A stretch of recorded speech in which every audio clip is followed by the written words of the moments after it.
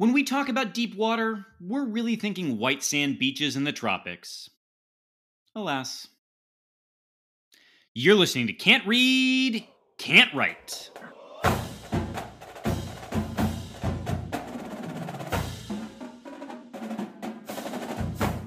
Welcome back, everyone, to another episode of Can't Read, Can't Write, the podcast that proves Spartans can talk. I'm Mike Jones, joined by unhinged lunatic Alex Plum, I'll kill him. truly I'll kill an 'em all. avatar for Spartan Twitter right now, a man of the moment. Alex, how are you? Oh, I've been on a death spiral since yesterday. I didn't eat today. I didn't drink today. I didn't sleep today. I've only Did you been feed your stewing. animal, though? It's irrelevant. It is irrelevant because she couldn't win the football game, so why should she eat either? We've not been healthy over here at the Plum household, and we are accepting thoughts and prayers. T's and P's for the Plums, particularly for Plum's partner, who probably needs all the T's and the P's. Thank you, of course, everyone, for listening. If we could ask a small favor, please share the pod with Spartans in your life. And, Plum, got to call out, we got our, I think, first one-star review. Someone apparently does not care for our politics and thought that that was a good reason to dump on us, despite our common fandom and their decision to hate listen every week. So, friends, if we could, for those of you who listen regularly, and there are more than like 5 of you, if you could please take the time to go on the old Apple Podcasts or wherever you get podcasts and give us a 5-star review. And listen, if there's one thing you want to say that's nice, it could be the quality of my microphone. Listen, since upgrading, that's just an objective truth. Okay, go back a couple months into the annals of this podcast, and you'll hear the difference. Yeah, if you were holding off on that 5-star review, really do a compare and contrast, and you'll say, oh, they've earned it. They've earned it. In all sincerity, we would really appreciate it if you would rate, review, and subscribe wherever you get podcasts. Of course, you can follow us on Twitter and Instagram at Spartan_pod. And if you want to interact via email, you can catch us at can'tread.can'twrite1855@gmail.com. Plum, how are we going to structure this show? Obviously, Green Wall, football always leads. What can folks expect this show? This show, folks can expect a truly unhinged version of myself that potentially hasn't been seen in this podcast, although I'm not sure they've invented enough fireball to really get us there. We will try today. Let's start. Let's pick that fireball. Why don't we just start? Let's take a quick pause. Just a little. Yep, that felt right. Cinnamon warms goodness. The spirit. Really does. Gets the fire glands going. Let's say something nice about Scotty Hazelton. If I had a beard like Scotty Hazelton, I'd be able to savor that fireball longer. You would be Zeus, my friend. You would be Zeus. So yes, we are going to reflect. We are going to reflect calmly and maturely on a very close loss to the Huskies of Washington. The closest 11-point loss you've ever seen. Very close. I mean, you would be surprised how close that one was. We've got injuries to review. We've got special teams to unpack. We have a defense to not be defensive about and an offense to be very offensive about. And then we're going to talk about coaching. There is a little basketball news. There is a little soccer news because we have to. We might even think about what in the goddamn fuckery is going on with this board of trustees. But because folks have come in with so many questions, before we take your Twitter questions, we will preview Minnesota. This week, we're going to skip off Grandover because even though it's just 2 of us, I expect we will be verbose. If not Dutch. That's a joke for an audience of like 10. 1, yeah. All right. Let's head behind that green wall. And MSU goes to Seattle, loses to Washington, 28-39. I think, the wheels came off right away. Immediately. There were a fair number of people who I think tuned out from the game relatively early and assumed that Peyton Thorne did not play well. And really what they meant was I didn't see Peyton Thorne play because MSU for a quarter and the next half a quarter ran like 4 plays on Correct. offense. Correct. So it was a frustrating early start. MSU went down 22 to nothing. Almost 20. Yes, 20. I think 22 was the score before we finally hit the board. Yes, that's right. Yeah, and then say if you've got to say one really nice thing about the team, they clearly kept playing. They've never So stopped. ultimately losing 28 to 39, that's a halfway decent rally when you're coming from that deficit. Obviously, it wasn't enough. And in fact, I think it was around 4 some minutes left in the game. MSU had a drive that stalled out that would have made it a one score game. One score game. Yep. And with enough time for you to do something about it. And I think that should, if there's any silver lining, if there's any hope in this game, this is the only positive I'll probably say tonight. It is that in those fleeting though they were offensive moments when, and if I ever have to listen to RG3 call a football game again, oh my God, I will kill myself. That is a promise to the universe. I will not ever do that again. He is the CEO of his team, and he's got to control the tempo. I don't care. That's what he doesn't sound like. I hated it. And this is why ESPN, by the way, isn't getting the Big Ten media right, because of that. They knew that this would happen, and they said never again. Now I've lost my point. My point in this was big Penix energy. I can't. I'm not going to do that one either. This team didn't quit, and they very nearly made it very, very close. And that should inspire hope, because it does speak something to the resolve of the team and this sort of deep water commitment, such as we needed. Like keep chopping culture. Yeah. There it is. Take one play at a time. Yeah. Yeah. But yeah, all in all, a miserable start. And I don't think it could have started any more miserable than when we found out that Jayden Reed didn't even travel with the team. Jacob Slade not playing. I don't know that he made the trip either. We have to discuss this because I don't. Well, can I just say for Slade, for those who maybe aren't up on their D linemen, Jacob Slade is a starting defensive tackle who, is essential to stopping the run. And while they didn't put up ghastly run yardage numbers, they ran the ball effectively enough that their pass game was able to be dominant. And a Jacob Slade can be a difference maker. And that also means you're missing a starter on defense, a crucial starter on defense at every level. With Jacob Slade up front, Darius Snow almost certainly would have been your starting linebacker, and we'll get to more on why he really was felt as a missing piece in this game. And Xavier Henderson, the most tenured defensive player at your safety spot, all gone. And those, of course, it turns out, were the crucial positions that cost us this football game and have inspired as much hand-wringing as we've ever seen on Twitter. Yeah. Just my unhinged take on this one, apart from I don't understand what kind of cut on the back is so serious as to preclude stitches.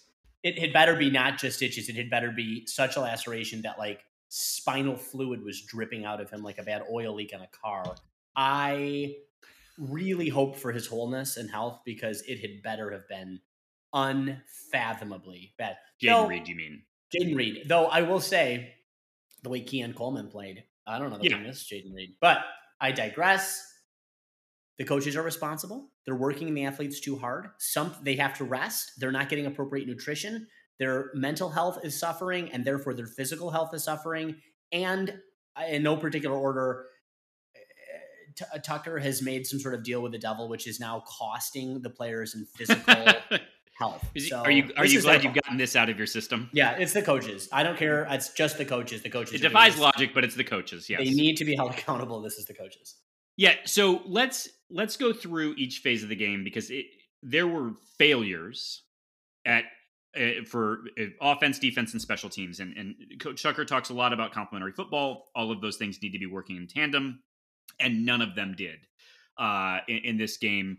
And so I think, we're going to have a fair conversation about the coaches and the staff.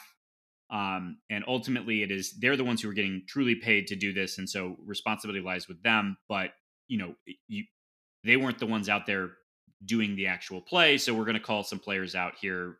But this will get to the coaching staff. Well, I think, and just to preface it, the Twitterverse has sort of become this place where polar thinking has emerged. I've never seen anything quite like it. It's very disconcerting. It's not just the coaches and it's not just the players, but to think that the players themselves are somehow blameless in this, or that the coaches had nothing to, I mean, let's talk about complimentary football. Let's talk about complimentary responsibility. Okay. Sure. So it's not unfair that we're going to name some names today because there were a couple boners out there that got us and how. Well, so let's start in, other than the Rec Specs God, that is Bryce Behringer, who he had his own boner, but he's allowed one. He is allowed one. The special teams were not great. Ineffectual would be a starting point. So Bryce Behringer, punt king, who did had a free kick after a safety that he kicked out of bounds. It looked, frankly, like he was trying to, which indicates to me he didn't know he couldn't, which resulted in Washington not only with a massive momentum swing, but then starting at the 50-yard line. At the 50, yeah. Steven Rusnak. Steven Rusnak is not a good football player, and not only isn't he good at anything, apparently, he looked confused. I mean, and because, of course, ESPN had to zoom in on his face, but it wasn't just like self-regret. Well, what did he do? Tell the people. He tried not one, but I believe 2 onside kicks, both of which were kicked about as hard and far right off the field as you could do the goal. For those who don't know. Well, he had one that didn't even go 10 yards, though. That was the first one. Yeah, that was the first one. I think I missed that one. The second one, though, went into Toledo from Washington. It was really an impressive kick. And he came out with his hands up, kind of like, well, what was I supposed to do? And they were like, well, let's think about it. He overcorrected from the first time around of not getting it the 10 yards. He's like, I mean, and you could tell like he's never practiced an onside kick in his entire life. In fact, I'm not sure he's ever met an onside kick that he didn't want to fuck, but we got it good and how on this one. So the thing that's interesting about Steven Rusnak doing the onside kicks, though, is that Jack Stone, who did all of our other kickoffs, did not. Which tells me that Jack Stone truly also has never. Truly has never done an onside kick or cannot do an onside kick. And I didn't think Jack Stone even flew to the game. I mean, I couldn't tell you. I don't remember his contribution.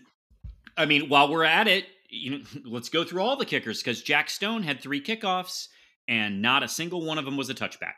Yeah. That was not great considering. Yeah. As you pull up the impressive yardage they ran for on their returns. Yeah, they did get some kick returns that were one was for 33 yards. So that's nice little chunk of change. Unlike our guys, who could not return a kick to save their lives. Yeah. So special teams not great. Like and when you are not firing on all cylinders elsewhere, special teams can be the thing that keeps you in a game, and we failed there. Let's we'll go to the defense last because I think that's where the most of the hand wringing is at. So let's talk about the offense. Yeah. So let's say the nice things. Peyton Thorne, who did not play 2 very good games the last 2 games, played an incredible game this time. Absolutely. 71% completion percentage. He and Keon Coleman were great. It's unfortunate that he didn't really get a chance to play for the first quarter because they didn't want him to. Why risk it? He was so bad. I mean, listen, people came for us for somehow being tough on Peyton in the last 2 weeks. I'm sorry. Did you watch the last 2 weeks' games? So, yes, we all wanted him to turn the page. Yes, as is storied in the MSU program, we of course played at the level of our opponents. And yes, Peyton Thorne was little better than a MAC quarterback the last 2 weeks, but he redeemed himself. And the way he connected with Keon Coleman, the way he connected with tight end Daniel Barker was fantastic, especially with Reed not being there. I mean, the guys who he needed to hit, he hit. and he might have had one pick, and but It wasn't even on him. Because the offensive line was collapsed, and we're not getting into it yet. But my God, so and how many times did he run for first downs? How many times did he take the hit to preserve the offensive drive? Twice, I believe, on fourth down. So yeah, he ran for. This is not the day to come for Peyton Thorne. Okay, and we have been very fair, I think, factually on Peyton Thorne. This is not the week. Yeah. However, the run game, because it is in terms of gained yardage. So for those who don't know, the way college football keeps statistics, if you get sacked as a quarterback, for some reason they count that as a loss to your rushing yardage. When it should either just be other, or frankly, it should be pass yardage loss, because that would actually make sense. But so Peyton Thorne, if you take out his sack yardage, ran 8 times for 50 yards. That is more yardage gained. So if you include his sack yardage, it doesn't matter. He gained 50 yards. He lost 38, but so his net out is 12, but that's not really important. In terms of gained yardage, Peyton Thorne gained more yardage than any running back. Correct. Jalen Berger on the ground gained 28 yards. Jarek Broussard on the ground gained 6 yards. Peyton Thorne, to your point, balled out. Yeah, and I think let's just talk about Broussard really fast, because those 6 yards that he got, how do we subtract yards when they come in the form of points, particularly 2 points? Broussard really, really. When we get into defense, one of the nice things we'll say about the defense was that they had not one but 2 beautiful, I believe Wisconsin-esque goal line stands. I remember that game that many of us were there for. We'll never forget the lore of what it means to be a Spartan fan during the John L. years, and it felt like that. But then when the momentum has swung on a quick touchdown, we go 3 and out. They've marched the ball down the field again, that goal line stand, and it says to us, this was it. This was the momentum that we need. Yeah, because I was shouting, Washington, you should have taken the points. Should have taken the points. You should have taken the points, because now you've given an opportunity for a swing. And we got the stop. I'm like, let's go. Yep. Let's go. And I tell you this, if Broussard does not slip there, we win the game by 700 points. That's not an exaggeration. This is the analysis people come for. This is the analysis people come there. But I've never been, and I mean, that might have been it. We collapsed again. There was one more goal line stand, and right after that, as his pocket collapsed, and he very nearly stepped out of bounds, he threw the pick. But, which is, I can't, and you'll forgive the defense for never having a goal line stand again. They'll just be like, fuck, I'd just prefer to take the minutes back on the sideline so I can breathe, because Christ knows this is what we do all day. Broussard, that's very damn near unforgivable. Yeah, it was and you saw he ended up with only four rushing attempts for 6 yards. I mean, I'm sorry, but talk to me about productivity. Now, you can talk about schemes, and we'll talk about whatever the hell that word means, and we can talk about plays, but at a certain point, players have to take accountability, and players have to find holes. Now, I know this is where you want to talk about how bad the offensive line is at creating said holes, because it also appears that this team has no clue how to do run blocking whatsoever. It may be the first time they've heard of such a concept. Yeah, so I think we're going to talk a lot about scheme today, because that is the most empty word that gets thrown around. But I think what you were complaining about is the running up the middle. Right? Why? Right. So, and you're not alone. A lot of people were complaining about. And let's just give a name to it, because I was fairly harsh and critical of Broussard. But Jalen Berger wasn't better. Maybe Jalen Berger needs to get his ass back to Wisconsin. And yeah, so for those who want, Jalen Berger netted 27 yards. His average was 2.1 yards per carry. That was better than Jarek Broussard's 0.8 yards per carry. But Peyton Thorne was your most effective rusher, and that it shows by his be the case. You can't win football. That's not right. And so here's when you talk about scheme and the complaint that I think you're making, which is about the decision to run up the middle. That is a reflection on two things in my mind. Okay. That is one, frankly, the talents of the running backs you have. Okay. So Jalen Berger is best at one foot in the ground, find the hole. Like I'm going to truck through, and if it blocks well, I can get to the third level. Like I can probably get off to the races. But he ain't canine, right? Like he's not making 8 dudes miss. Yeah. That's just not him. He probably, as he gets a little bit older, will end up being a perfectly fine running back. You certainly hope we recruit over him, but you'll be happy he's on your roster. But the other thing it's a reflection of is not so much the running backs. It is a reflection of your offensive line. And so for those wondering why we're not running outside the tackles, here's the thing. You're making a lot of assumptions about how good your tackles are. Yeah. And at some point in time, the scheme that everyone talks about is a reflection of your Jimmies and Joes. And so what they can do. Yeah. And what they can do. And if Spencer Brown and Jarrett Horst can't adequately hold the edge so that your guy can get around, and if you don't have tight ends who can adequately run block, and we know we don't because that was a complaint about Malik Carr and Daniel Barker owned, he was never really asked to do that. Yep. And so the fact of the matter is we just don't have the outside run blocking we need to be able to run those kinds of plays. So then there's a third person that you can blame. His name is Jay Johnson. Because it took him all of a quarter and a half to realize that, in fact, that maybe there's a better purpose for Daniel Barker. Maybe if he can't block the run, he could, receive the ball downfield. A thrown ball.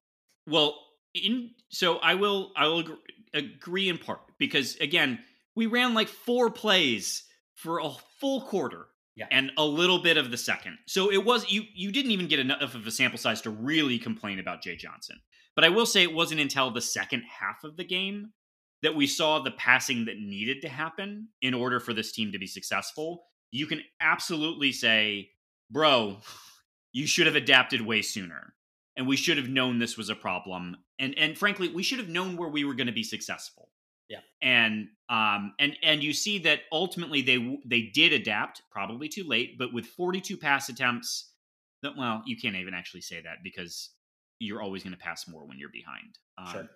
So actually, if you wanted to complain, the fact that there were 29 rushing attempts when we were that far behind is probably alarming. Yeah. Yes, that's a fair. Yeah, that's right. So we'll get to this, and I'm probably going to say this again. We were, particularly you and I, Alex, not that high on this team after the first 2 wins. And despite shutting out Akron, despite covering the spread against Western, we were like, it didn't feel good. No one, I mean, if there is a Spartan out there who truly felt good going into this game against Washington, I have questions. I mean, hope always has sprung eternal on this podcast. Always. Yeah, I will say that we're gonna win every game until we don't. But we didn't look good after those 2 games, and I will say that things are never Tucker talks about this, but I tend to agree that they were not as good as they seemed after the first 2 games, and they are not as bad as they seem now either. Yeah. That said, couldn't get a yard against Akron. I don't know why anyone's surprised that we couldn't get yards against Washington. Yeah. We're going to get to Washington personnel a little bit later because I want to talk about some recruiting ranking stuff.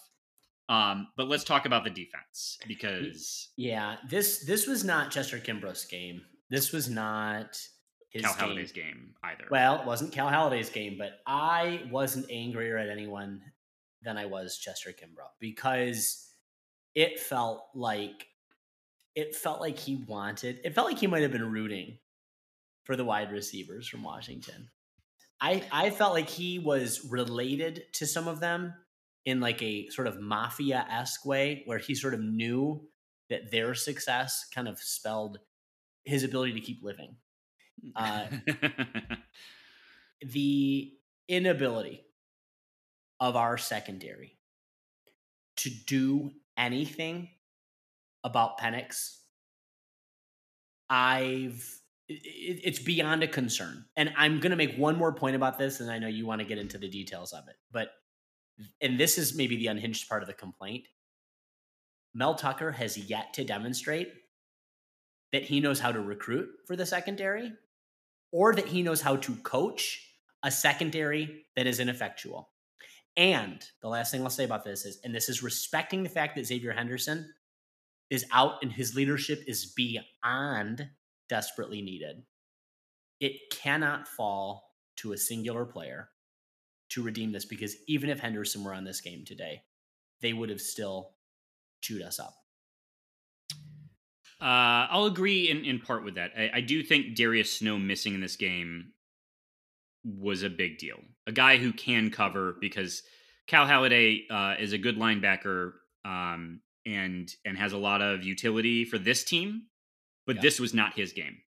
Yeah, there was a touchdown where they changed the entire formation and went 5 wide, and Cal Haladay is out on an island covering a running back who's running a vert route, and like, that ain't Cal Haladay. That's not Darius Snow can do that coverage. Cal Haladay, that's not him, and that's okay. That's not Cal Haladay, again, freshman All-American last year, good player. That just isn't him. But Cal Haladay, and to your point, I think Cal Haladay is not going to choose that assignment. No, but someone has to, like, when you go from, because the running backs goes to wide receiver, you have to have enough guys out there. Yeah. And he tracked maybe that's where you're missing somewhere like Xavier Henderson, because maybe they do things differently. I don't know. I don't know. But either way, Washington clearly had a game plan where it was, we're going to go after Cal Haladay and we're going to go after Chester Kimbrough, and they did. Yeah. And Tucker said as much in his press conference. Everyone wanted to talk about the comment about it was that when we watched the film, we're going to be sick because it's death by inches, and then everyone freaked out about that quote without what he said afterwards. Right.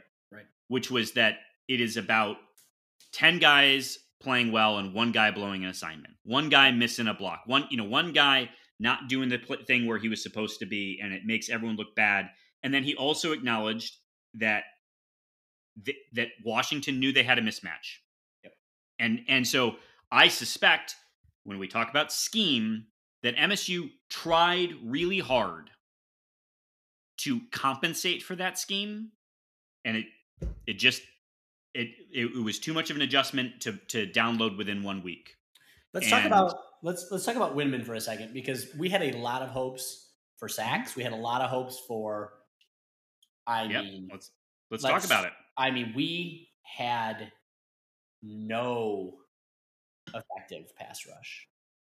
Well, none. I would say, no response to Penix's speed. We used to be a team that could play at tempo. This was, early. By the third quarter, the exhaustion factor. I don't blame the defense at that point. So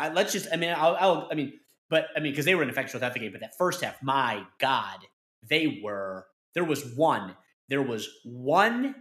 time we got there early and they called a flag, which I thought was utter bullshit. We're not even going to get into the officiating. It was garbage, unforgivable, and shit. A couple of really blown calls early in the game that might have swung momentum. And the field judge should lose his credentials. The field judge was highly unequitable with his calls. All right, please.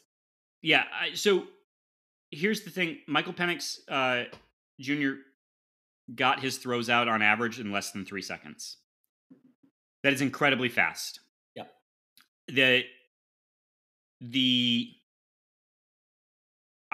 The ability to get to the quarterback, like if you're getting the pass out that quickly, it's just tough. And so you talk about a game plan and executing on a game plan that clearly has been what they've done, because I don't think Michael Penix has barely been touched all season, which he needs to have be the case because he's made of glass. But the, you know, I don't think that's on Jacoby Windman. That's just, they just got the ball out fast. And, well, and he's had, and I guess to your point, he's had to learn how to do that because he's a fragile young man. Fragile little baby. But yeah, I don't blame the pass rush. They certainly did some things to disrupt Jacoby Windman in particular, but like, why wouldn't they? Why wouldn't they not? The thing that I'm going to take some solace in is that there are very few Big Ten teams that can replicate what Washington just did in terms of speed. In terms of having the quarterback who can execute that assignment. Yeah. And so I just, we'll get to the Minnesota game later, but I fully anticipate that we'll be able to see, is the pass rush in fact improved next week, because we're going to be facing a more conventional style offense than what we just saw at Washington. Yeah. So do we want to say any more? We have a lot of questions about the defense that we'll get into it. Later. I just want to say, and we named it in the offense, but I'm going to say it again here because it bears repeating. This team, when given the ultimatum at the goal line to ultimately do its bread and butter to earn those NIL dollars, it did it. It did it twice. It did it in ways when they were beyond tired. It took every ounce of physicality, and they did it. And I remain apoplectic at Broussard and the and I mean, if I'm going to be angry at Thorne, it's because neither of those goal line stands, both of which in any conventional setting are impact, momentum swinging, completely rewrite the history of the game moments. Neither of them resulted in anything for us. And I understand the dynamic. I understand that you're starting at basically your own one, and that the mechanics, the dynamics of the field are all different. But to be unprepared for that and to blow it as hard as you did is morale deadening, and it is, again, nearly unforgivable, because it's the kind of thing that you can't come back from. To ask them to do that. Yeah. Broussard doesn't slip there, and who knows what this game ends up being, right? 700 points. 700. The other thing, because Graham Couch wrote something that I think is a little under researched. Maybe not under researched because he's speaking to a sentiment, but the idea that what hurts about this is that Washington, was bad last year, really bad. They lost to an FCS team. Though our friends down the road in Ann Arbor have experienced that as well. So, hoomst. But the idea that Washington is farther along in their rebuild, but earlier than us. Yeah. We were missing key players, and we don't have the requisite depth to, the depth is better, but it ain't there. You can't be missing, in particular, the guys we're missing. Yep. And so Washington, though, this is where, if you pay attention to any individual recruit and what their star ranking is, maybe they pan out, maybe they don't. Yeah, who cares? But if you've got enough 4- and 5-star recruits, they function together. You've got enough hits there, right? Yep. So I just took a quick peek, and I want to run over this for folks to get a sense of where Washington was starting their rebuild from versus MSU. Yeah. So in theory, you could go back to the class of 2017 because of the COVID year, but let's not do that. I didn't even look, but so let's use 2018 because that gets you your redshirt plus years, right? Up to 2022. So the class of 2018 for Washington was ranked 16th in the country with 10 4-stars and 10 3-stars. Michigan State was ranked 31st with 3 4-stars and 19 3-stars. Yeah.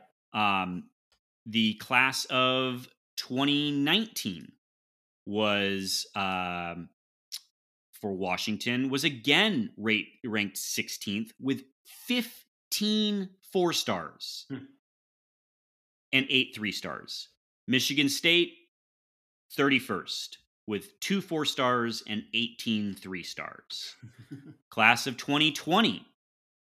Like it's this I'm telling you, these data points really are important. Ironic, Washington again 16th with 1 5 star, 10 4 stars, and 11 3 stars. And Michigan State all the way down at 44 with 22 3 stars. Yep. Class of 2021. Well, you made the point. You made the point. Hold on. Oh, Lord. Because it gets worse. Washington does tumble to 30 with 1 5 star, 4 4 stars, and 11 3 stars. But Michigan State down at 46. The class of 2022 is the one that is a failure for Washington, and that's because they had a coaching change. Yeah. But notably, things like Michael Penix Jr. were a transfer in that class. Yep. I say this, Washington had a lot more depth, a lot more dudes, and it's entirely possible, ladies and gentlemen, that Washington is good. Like that I think this gives the lie to what preseason rankings are. Even they shouldn't even have rankings in the first 3 weeks. I mean, fuck. We knew we weren't that good. We were not an 11. I mean, my Christ. And the fact that Michigan's a 4, I mean, just fuck off. But my point is, none of these things mean anything. That's the point. And the fact that Washington was unranked. And so part of this, I mean, and that's listening to the game, listening to the commentators talking about how this is unbelievable. This is what's happening in Michigan State. Well, no. I mean, factually, we have evidence that clearly demonstrates there are reasons why teams will perform the way they do. I mean, hell, if Penix is able to move as fast as he is, that takes a tremendous amount of weight off of his O-line because they don't have to work that long on every single play. Maybe that's marginal because it's a few seconds here or there. But when you think about how long, by comparison, Thorne holds it in the pocket, it does become minutes that add up over time.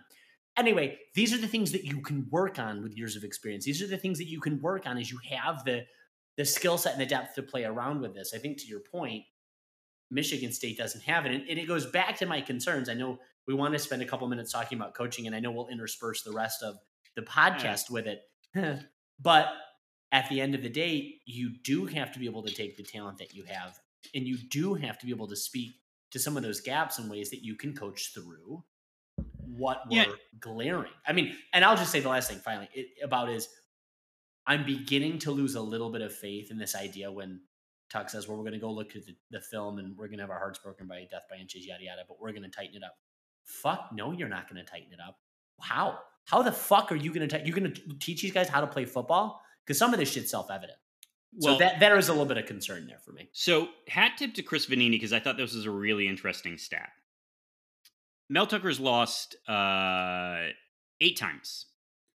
And in those 8 times, they've all been 11-plus losses. And truthfully, if we're being real, that first season was that bastard season where some teams, didn't play all of their games. But that's 5 of his 8. 5 of Mel Tucker's 8 losses came in a bastard season where he didn't even get to meet his team before they stepped on the field. True. And so the fact that the broader point being that when MSU loses, they've all been big losses, which tells me that if you want to talk about game planning, that they've been misses, but that Mel Tucker is also undefeated, 5-0, in fact, in games that are decided by 1 score or less. The other component in sort of this narrative of, I think, a collective melting down about one early season loss is, I don't know. I think if everyone is being real with themselves, everyone who's listening right now is being real with themselves about what their honest preseason expectations were last year. For last year. They were not 11-2. Yeah. If someone told you that last year MSU was going to win 9 games, you'd say, I think you're being really ambitious. Yeah. And then lo, what has that sweet taste of success in 1 year done to amplify your expectations about the speed of a rebuild? Yeah. And so it is, I think, a testament to how good Kenneth Walker was. Yep. B, Walter Camp award winning running back Kenneth Walker. Yeah. Also, some of what we lost on the offensive line, as middling as they were serviceable. They were serviceable. And we don't have that depth or that freshness this year, and it's just not as good. Yep. And so, before we have a meltdown about losing on the road to a Pac-12 opponent, which I love that they pointed out, MSU is not done. There's not won on the road against a Pac-12 opponent 2015 since 1957. Oh, I thought it was 2015 was our last, or was that different? Was that just Pac-12, not on the road? Okay. Yeah, we've not beat a Pac-12 team in an away game. Okay. Since 1957. So that is that sucked against us. Yeah, so I just like I know there are concerns about how MSU secondary is playing and the schematic or game planning decisions there too, and I think we can dissect those in Twitter questions then instead of belaboring it because there's plenty of them. Yep. But I just let's all take a beat because Washington executed a great game plan. Penix played out of his gourd. He threw some incredible throws. Give credit where credit is due. And Jalen Polk, the Penix Polk poking with the Penix. Poke me in the Penix. I'm surprised that RG3 didn't get there. If the game lasted longer, he would have gotten there. There was a lot. There was ejaculation jokes. There was some light homophobia. There was a lot that he was really dabbling in, and I thought, this is par for the course. So. I just would say let's all take a breath. We were on record early of saying this team not great. Those injuries, probably this team is not great. Oh. But it's not that bad either. And if we should be able to get to 7 wins. Yes. So. I think this team is still more than capable of getting to 8. We need to win 6 more games, Alex. 6 more games. And that's what you want to walk away and say this was a successful season. And I don't think I saw anything in this Washington game that led me to believe that this team is not capable of getting to 8. There you go. Great. Well stated. Well stated. And on that note, for all of you who can't wait for basketball season, and we understand this, we understand it deeply, especially after the shellacking that we just experienced. Bad news out of the Breslin Center. Jaden Akins apparently also fell into a chair and got a deep cut on his back, so he'll be out for 4 weeks. Now, what was it? With a stress fracture? Stress reaction. I can't with the nomenclature. I can't do it. So I think it has something to do with it's a premature fractulation. It's not a full break. But he did go see a specialist foot surgeon in Green Bay and is expected to be back in time for the start of the season, though obviously those 4 weeks leading up to the season are undoubtedly important, and you just hope that it's not serious and that it's recoverable from, and we're not in a Josh Langford situation. But well, I'm going to ask everyone to rewind to the earlier part of this podcast where I blamed the coaches for creating the situations that lead to injuries. This is indisputably Tom Izzo's fault, and he should be fired for it. All right. Do we want to spend a few minutes on? Let's just say what we believe we know right now around what's happening with the MSU Board of Trustees. Yeah. So, let's talk about what's been published. We'll keep it. Okay. Keep it there. And instead of wildly speculating.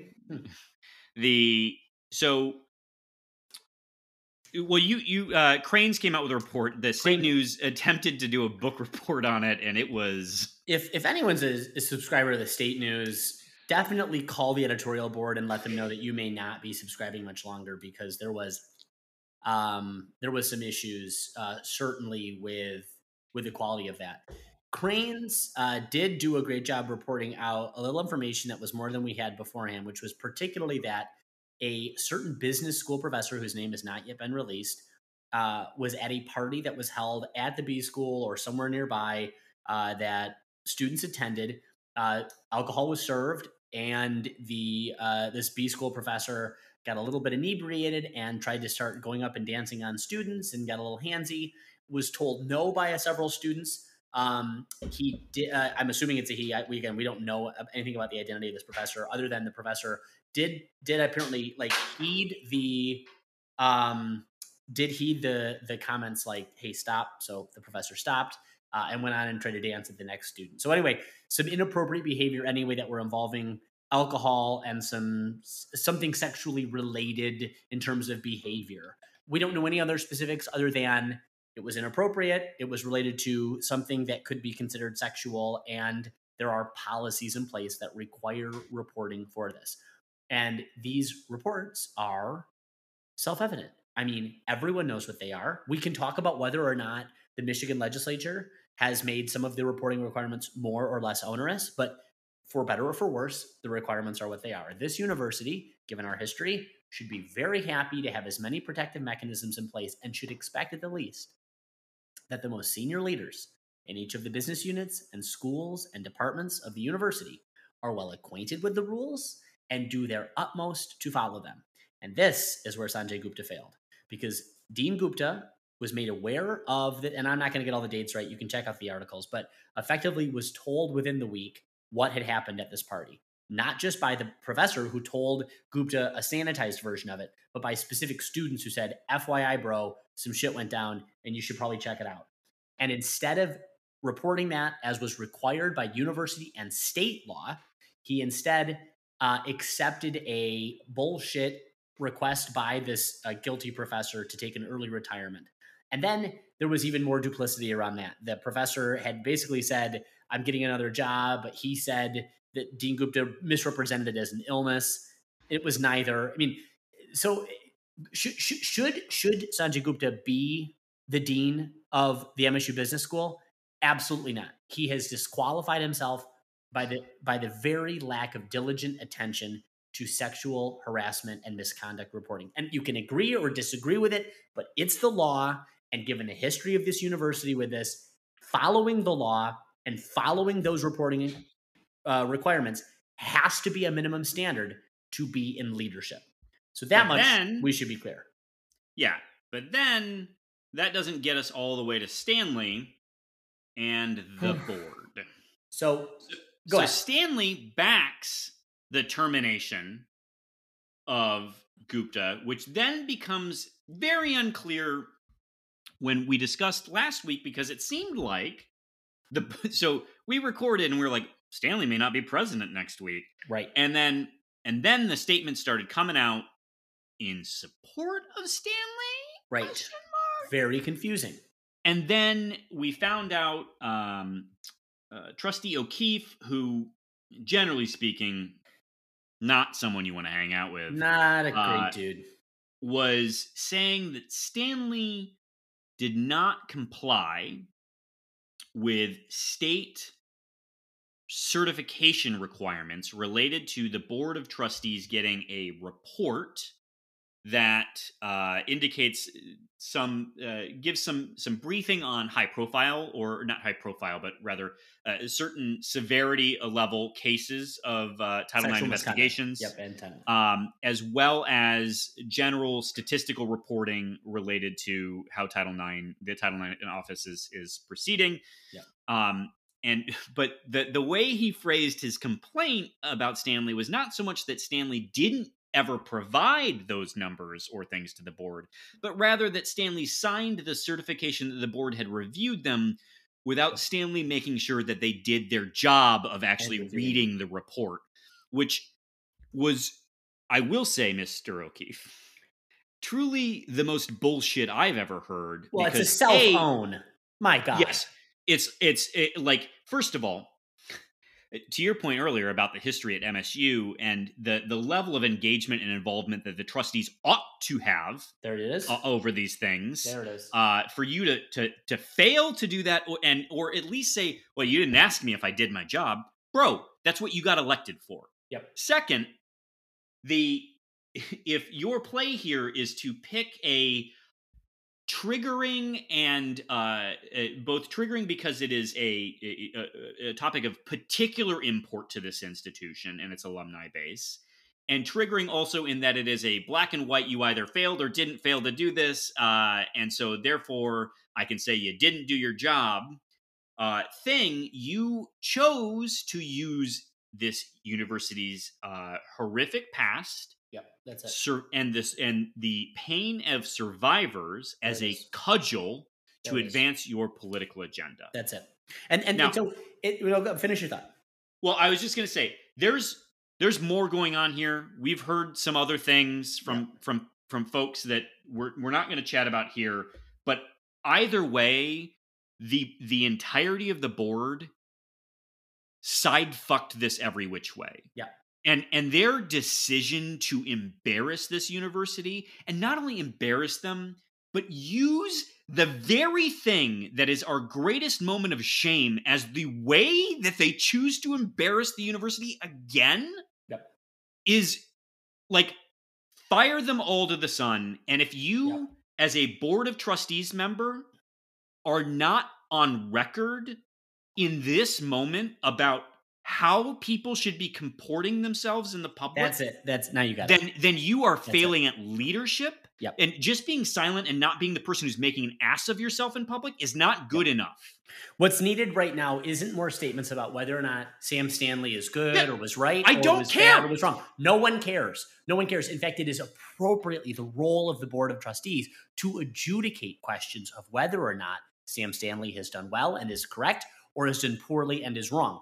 What we don't need is more attention, more gossip, more fuel for the grist, more just gossip and ha, and we're bringing all this shit. Fucking shut your mouths. What we need is one board member to issue a statement that pillories their colleagues and counterparts on the Board of Trustees, because they, to your point, Jones, I love the word, do not know how to comport themselves.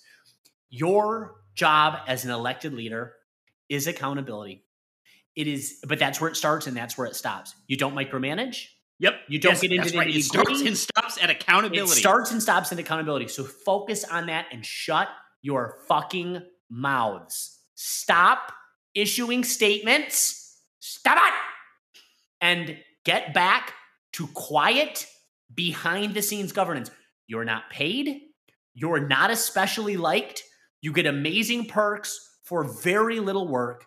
Shut the fuck up. And I think... I would like the only time that from here on out that MSU appears in the headlines with anything to do with sexual assault or Title IX is, obviously you cannot stop reporting for when there are bad actors.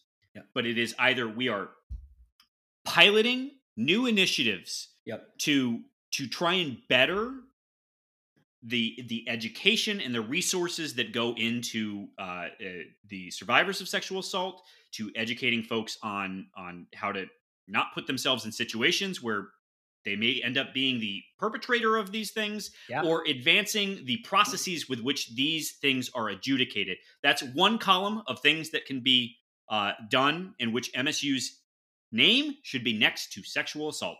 The other is so-and-so was fired for violations, and that's the end of it. Like, I'm sick of this shit, and it is what the board has done here is both bad for the university and just it makes them bad human beings. Well, it's self-evidently you're trafficking in some shit that, like, God. And you make yourselves look inept and beneath the dignity of your office. You are. So, with that, everybody, we are going Brandon with an E, Sands with a Z. Talk to you about our favorite mortgageman, a mortgageman, in the traditional way. He is back in some new digs. He is our dear Mortgage friend. mate. He is, in fact, Brandon with an E, Sands with a Z, and he is with Gold Star Mortgage. Gold Star Mortgage, a Fortune 500 firm with unbelievably big volumes of mortgages, over $1 billion, in fact, annually with this Michigan-based company. But that's not why you should be doing business with them.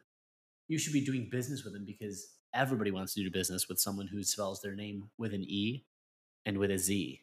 It's easy. It's easy. How did we not think of this before? That's good. That's really good. That's why people listen to this podcast. Like now 100 episodes late. Lot of regular listeners. Why buy now? Home prices not going down, even though increases to the rates are going up. And this is the absolute time you want to take advantage of it, because if you're trying to wait out that dip in rates, which isn't likely to happen anytime soon, you're just throwing money away. So buy that house now, get that mortgage. Refi today. later. Why refi? Just do it then. That's what we're doing. We bought at an astronomical rate. We might as well have bought a house at 34% interest rate. Maybe we did. Who cares? When we refi, we're going to make an easy decision. That much I can be sure. How do we not think of this? I'm really angry at ourselves. We're really going to run this into the ground. Anyway, Brandon is incredibly experienced. He's taking care of one of our own, Kevin Gruch, the Grec man, who, by the way, was very social and engaging out in Seattle. We're going to be talking about an upcoming tailgate. Don't expect any human warmth from Kevin Grec. I think he's spent all that he's had in the last decade. But either way, he served Gruch well. He's got a team with over 100 years of combined industry experience. He's licensed in 32 states, all of the Big Ten, including future Big Ten footprint, with the exception of Icky, Iowa.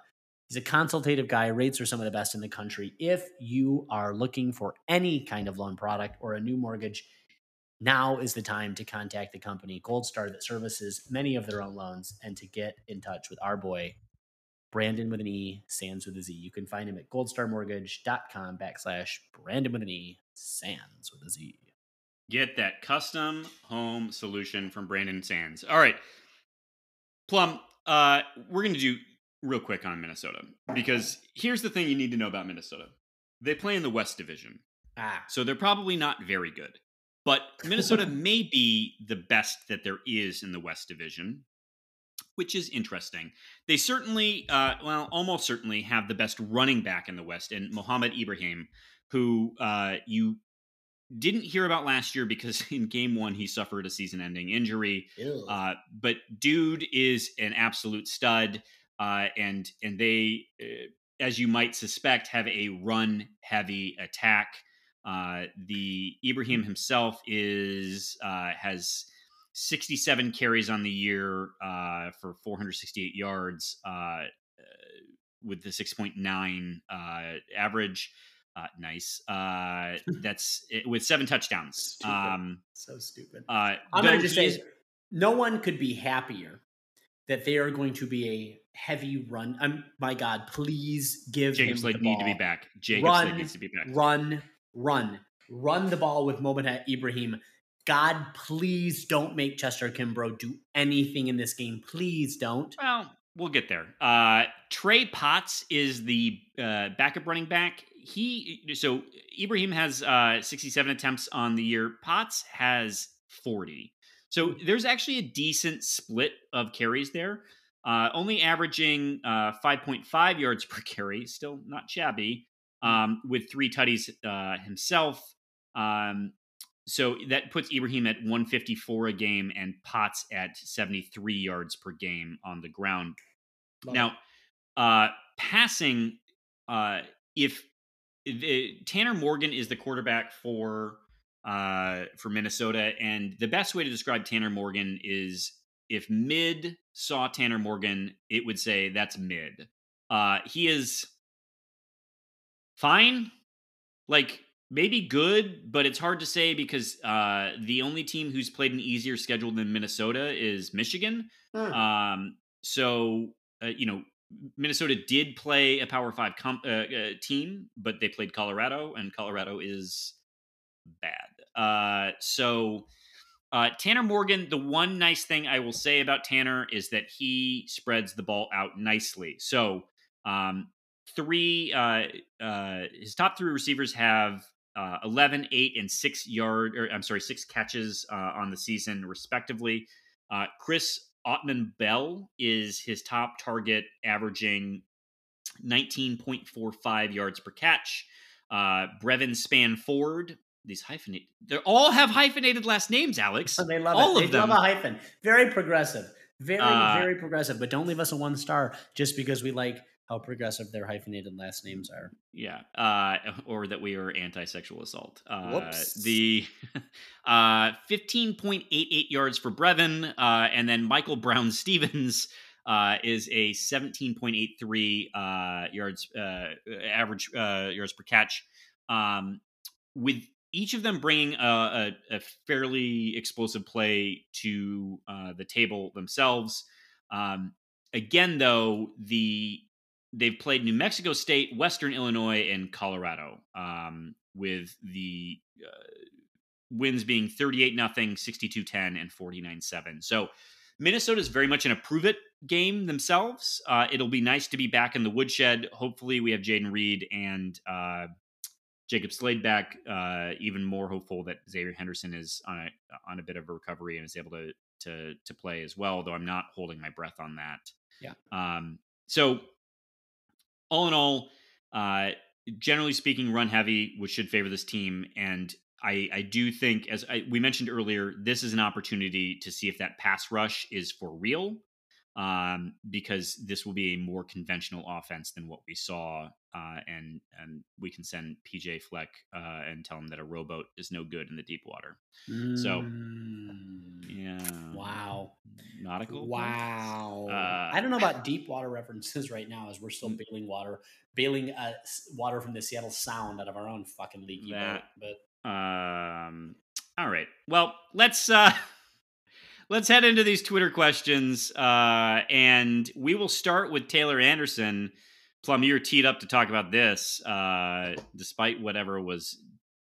I don't know where this cut's going to shake out, but Taylor asks, let's start on a happier note. What's the can't read, can't write tailgate info? Well, Taylor, we have good news.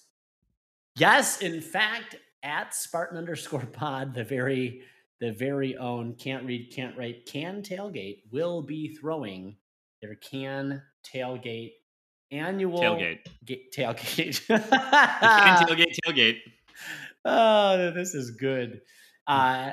On Saturday near the old Morrill Hall. Listen, listener, if you don't know where Morrill Hall used to stand, go to the library. Go find an old dusty copy of an old map circa 2006. Dust it off. Look for the north part of campus where you might now find a parking deck.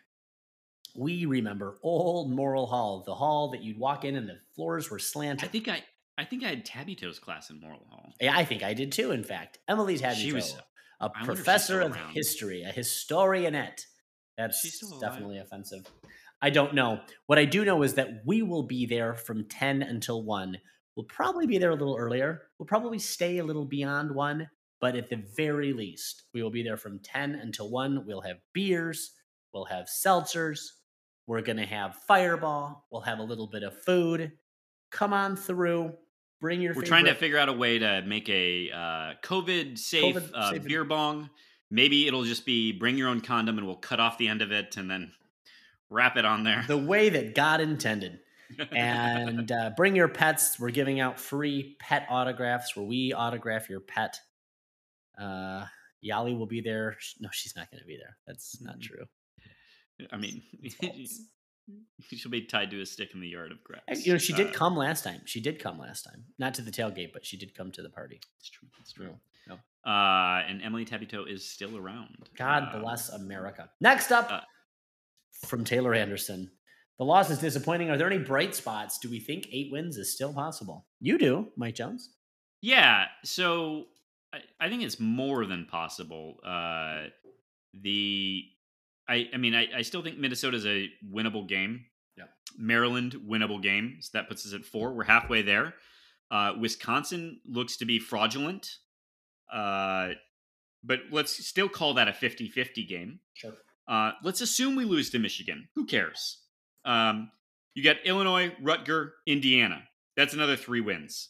Like, if we win no others, that's so yeah, that I think we're fine.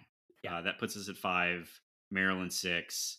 Got to win 2 of Wisconsin, Michigan, and Penn State. I think we can do it. And Minnesota. Okay. I think we can do it. We can do it. You can hear it. I'm very confident we'll get 7. 8 is a stretch, but you know what? Hope springs eternal, and if anyone can do it, it might be these guys. Next up, Tucker also did say that he thinks what he saw is largely correctable. So this will be a test. This will be a test, and it will be a good test, and one that I hope he passes. Next up is Jay Clean, I believe, a first-time Twitter questioner. Yeah, I can't tell. Some people change their yes.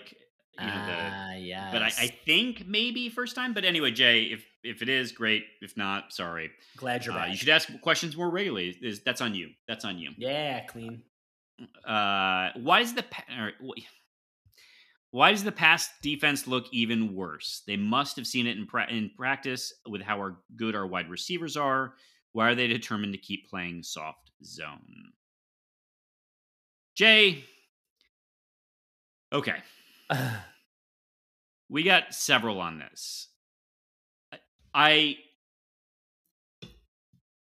Here's the thing that I need everyone to start this conversation with. Do you think that the staff, and by staff I mean Mel Tucker, defensive coordinator to national champions Mel Tucker, former defensive coordinator in the NFL Mel Tucker, played a lot of winning football, coached a lot of winning football Mel Tucker, do you think he's happy? Do you think he thinks that this is the most successful defense that there is? And if your answer is no, then do you think in good conscience that he's like, you know what, Scotty? You do what you want to do, Scotty, and I trust you. That he's not involved in that conversation at all? Or do you think the more likely suggestion is that they're doing what they think is best to win games with the personnel that they currently have? Better way to say this, given the lack of talent and depth that we have at these positions. And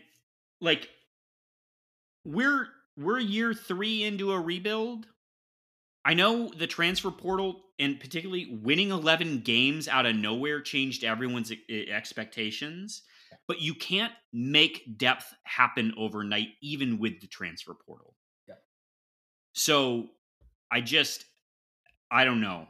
All I know is that Amir Speed had his first target all season. First time someone threw in Amir Speed's direction was against Washington. And that's different than anything we saw last year. Chuck Brantley's been targeted more, but that's because Amir Speed's on the other side of the field, and Chuck Brantley's been fantastic. I don't know. I don't think it looks worse. I think we look real hurt. Back half of the season after the Michigan game last year, that hurt. Yeah. That said, Jay, I'll say this, and Plum, this will appease you. Shout out to Matt Sheehan, who shouted out somebody else, but went through the career bests of quarterbacks we played last year, and we were all first or second on their career bests for completions or yards or both. So there is something. I'm not convinced that I'm not convinced that this isn't a reflection of personnel. Mm-hmm. But there's no denying we got torched. Yep. So, all right. Next up, Jay Clean. Why did Mel turn us into an early 2010s Big 12 team? All he had to do was keep the Antonio scheme. Oop, there it is. And incorporate a non-make me want to end myself offense. Instead, he incorporated a make me want to end myself defense. All right, Jay. Love you. Thank you. Thank you for using the word scheme. We're pro scheme on this podcast. Mostly because everyone uses it consistently and knows what it means. So, right. So when you say D'Antonio's scheme, because I was ranting to Plum that I think scheme is about as empty of a word as you can use because I'm not sure what you mean. But I do think I know what you mean, Jay. Because what you mean, I suspect, is the change from a 4-3 to a 4-2-5 and a change from largely press quarters to cover 3. Great question. Here's the thing, Jay. The 4-2-5 is run by a lot of teams. This isn't unique to the Big 12. Ohio State runs a 4-2-5. Half the NFL, I think, runs a 4-2-5. And the 4-2-5 is largely a reflection of the evolution of offenses over time. That as offensive have spread out, that the need has been to have more people who can cover on the field. You look at the Washington game, the reason Darius Snow was so missed in that game is because Cal Haladay got exposed as someone who can't cover downfield. Darius Snow could have picked that assignment up. The 4-2-5, is not the problem here. If you're concerned about the lack of pressing at the line, I think we saw that early in the first game against Western, and then 2 really important players went down, and we backed away from it. And the reason is because if you're going to press, you need somebody behind, and I don't know that we trust the personnel behind right now. Yeah. And so,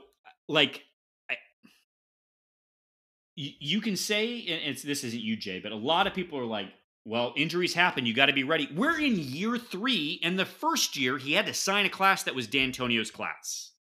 Like, it is not that easy to just flip a switch. If this had not been a transfer portal era, our expectations would have been so much lower. And I'm not saying you should lower your expectations, but I think you should understand process and time. And to be fair, I mean, I agree with Jones in large part.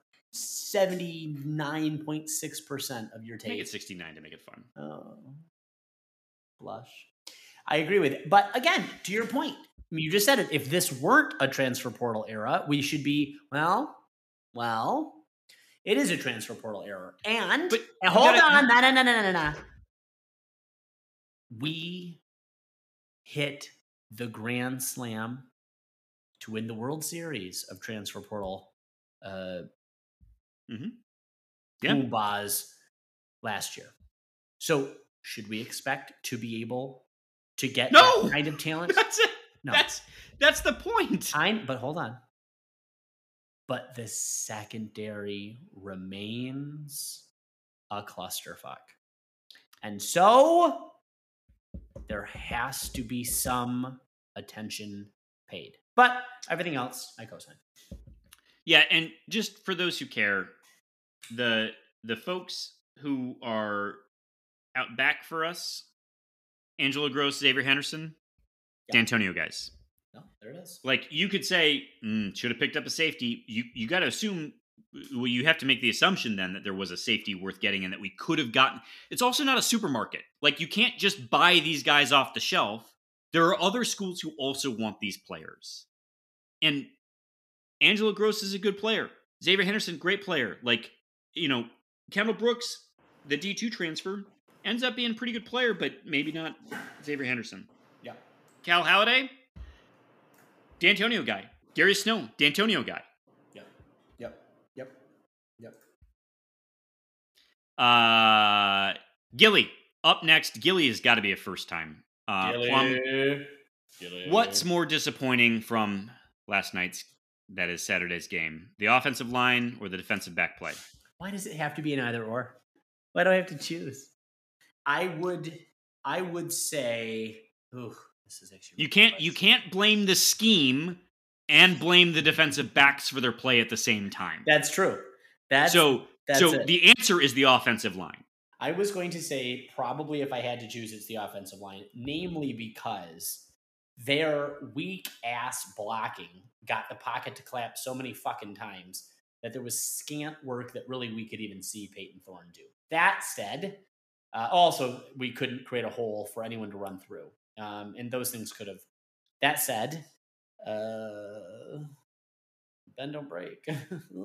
We broke. So yeah. I'm gonna start drinking anytime that comes up. Ooh, yay! Fireball. That's a win. You know what? Here's what we're gonna play. I don't know how many times the word scheme is mentioned in the rest of our questions, but I'm gonna drink every time scheme comes up.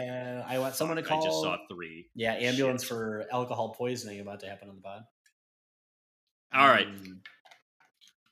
Next up, show me teams. Another first-time questioner. I love this. Hey, I don't know if any of you are previous listeners, new listeners, but we certainly appreciate you listening and engaging. Show me teams. Was this exactly what MSU needed to take them into league play? Good game for Thorne and humbling experience for the defense. Listen, I love the optimism of this question. I love a narrative. In fact, you know who else loves a narrative? Melvin Tucker the seventh. I don't think he does. Doesn't matter. He is a storyteller when it comes to winning football. And what I will say about this team, we have 50, 70, 60, not 8 years of, help me with the math, 1957, 65 years of history on our side. We were never going to win this game in 65. Washington. It wasn't going to happen. So you can't. It's 60. Mel Tucker's not even 65 years old. Mel Tucker wasn't alive the last time we won road game against the Pac-12. This isn't on us. It's our fault. And therefore, we have to be grateful for the lessons the universe has provided us. Peyton Thorne redeemed himself, and how the defense will be donning sackcloth and self-flagellating for the rest of the week, gnashing of teeth, reaping and rending of hair and garment. Good for them. And this will be exactly what we need to take down Minnesota by 700 points on Saturday. All right, Plum, get ready to drink. I want to know if you all, or if you will, I assume this is targeted at you, apologize for attacking Thorne in your last episode, and can you please redirect all of that anger towards our defensive schemes? Right, let me just drink. Now we're scheming. Oh, there's multiple schemes. Let me just take a little. All right, D4 Spartan. I think the problem is that there weren't multiple schemes. Correct. But the answer is no. The answer is no. We will not apologize. We also didn't attack. We don't attack. We don't attack. Peyton Thorne, if he's a listener of this, first of all, I cannot wait to try your hamburger when I get to town in a week. I'm so excited. Yes. Also, you played a hell of a game. You played a hell of a game. You played like shit the first 2 games. And you played like shit. You said you played like shit. No one thought you played well. Your dad didn't think you played well. But we know you can play well. And you did play well. And we saw you play well. And we're telling you played well. And we need you to continue to play well. Because you have the capacity. I think I even joked that Xavier Henderson said that we'll go as far as our offensive line will take us. And I said, no. Wow. It ends up being, we'll go as far as Peyton Thorne will take us. Because when he is rushing for more yards than his running backs, that shows you the kind of man he is. So we love him for that. Next up, E-Man Sinner. Welcome back. Welcome back. The MSU fan base absolutely showed out this weekend. The streets were overflowing with Go Green chants. Did MSU take Go Green too literally by leaving their entire O-line and D-line back in East Lansing so they could burn less fuel? All right, E-Man Sinner, love the climate action pledge joke here. Please, you need to go leave 5 stars to, that's too progressive of a joke. We can't have that. But the D-line, I think the D-line showed up just okay. They weren't great, but they were fine. I think Washington did plenty of things to try and take them out of the game. And you got to give credit where credit is due. But the O-line was a horse walking backwards would have been more effective. Oh my god. Oh my god. That is the stupidest thing I think You anyone's can imagine a You horse can't walking imagine it. backwards, though, and you're like, ungainly. right? It's the yeah. least natural thing. Yes. That was good. That was good. Next up from E-Man Center, in regards to Thorne, what they were this is interesting. What they were showing on TV, you could tell from the stands that his issues were 90% mental, taking 7-step dropbacks, feet aren't getting set, yelling at teammates on the sidelines. To be honest, I'm not sure how MSU Twitter is defending him so much to today. I think that's a bad take. I mean, let's talk about his problems. Were some of them mental? No doubt. 90%. I think he yelled at receivers a couple times early who ran bad routes, it looked like. Well, there was a number of miscommunications. And listen, I'm willing to assign him some of the blame. Absolutely. If he's the leader of the team, he's calling the plays theoretically. He should be communicating to players. But at some point, I mean, I think it was in their first 3 and out. I think it was Broussard just ran the wrong way. I don't blame Thorne. Yeah, you could see the entire line was going the wrong way. So anyway, 90% is definitely the wrong number here. If you're going to take 90% and give it to anybody, it might be the ineffectual and made of balsam wood O-line, which was breaking apart like a Pinewood Derby car. A small a twig in a hurricane. I mean, just very, very, very breakable. So I don't know. I don't think that's the right. His feet, in fact, I believe his feet were getting set. He connected on some real humdingers. There were passes that truly kept us within only 11 points in a game that we probably could have lost by far more. He ran for yards to create opportunities for his team when he couldn't get guys open in the downfield. This despite the ineffectual blocking that the team had performed to date the entire game. So I don't know that this is the right take. And we've been quite clear that we're willing to come for Thorne. I'm just not sure that this is the game where he's going to get our ire. Also, E-Man Center, I'm checking here. I'm not sure. E-Man Center, this next question is for Kevin. Kevin, how is Seattle? Did you have fun? Any tours try and take a picture with you thinking you were the Space Needle? # tall guy problems. E-Man Center, Kevin apparently was more dynamic than we're comfortable admitting to be mistaken for a Space Needle. Most instances, he would be Space Needle post climate change, tipped over on the ground, but he seemed to be fun and animated and smiling, and we're not clear. I don't have the words. I mean, I love Kevin Grech. I want the best for Kevin Grech. We're all great friends. I like him individually. I respect his opinion generally. I've never seen him smile as much as he was by himself with strangers in Seattle.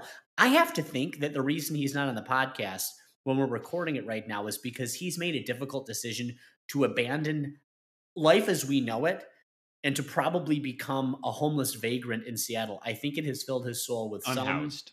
PC, please. Thank you. I think if we're going to use the word vagrant, it might be for Kevin Grech. I think that's fair. That's fair to the word vagrant.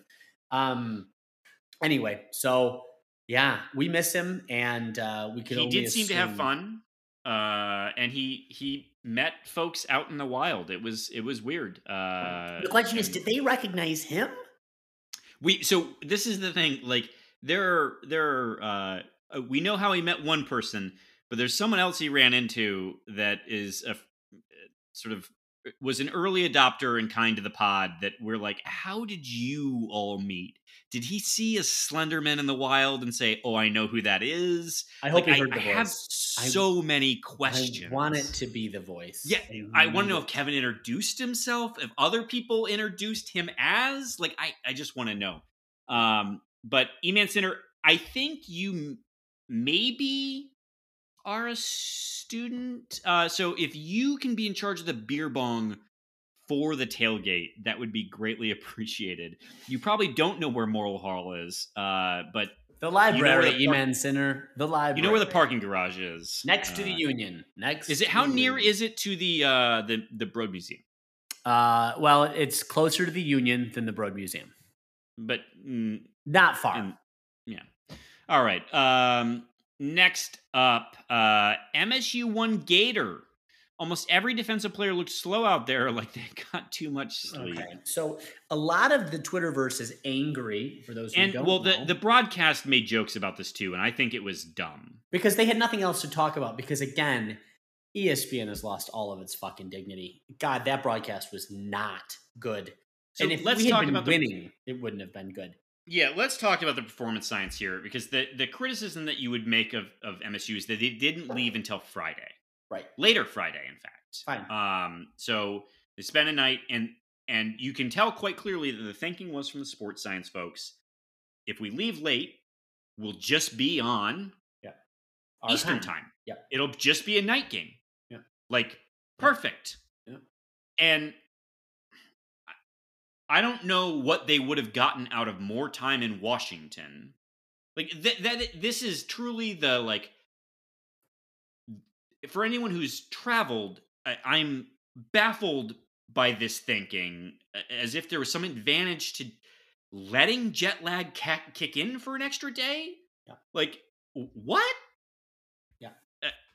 Well, anyway, I know MSU won Gator. I know this isn't you. Right. The defense did look slow out there, and I know you're making a joke. I want to be clear, I'm up on the joke, but this was a critique I heard on the broadcast, and I thought it was dumb. Yeah, I mean, I think the idea being that they kicked off at 4:30 their time. If you so it would have been 7:30 here. Yeah, but I'm just saying, if you kick off at 4:30 their time, you need to be at the stadium by what, noon? Sure. 11:30 noon, probably 12:30. Yep. I mean, I'm guessing 4 hours of warm up is about alarming, but a plenty, right? So as long as you're in bed at the hotel by even 11 o'clock, because remember, if you leave here late, you get 3 hours. You're going west. That time you pick all that time right back up. So you leave here at 10 o'clock at night. You're actually getting in there at like 9 o'clock at night. You go to the hotel. You just sleep for your 8 hours. I don't see how sleep comes into it.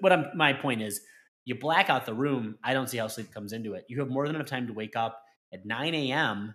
Seattle time. And you get the point. Yeah. Mike Jones, the real Which, Mike by the way, Jones. did he reach out to you, by the way? Personally? Yeah. Well, no, I'm offended. No, he didn't.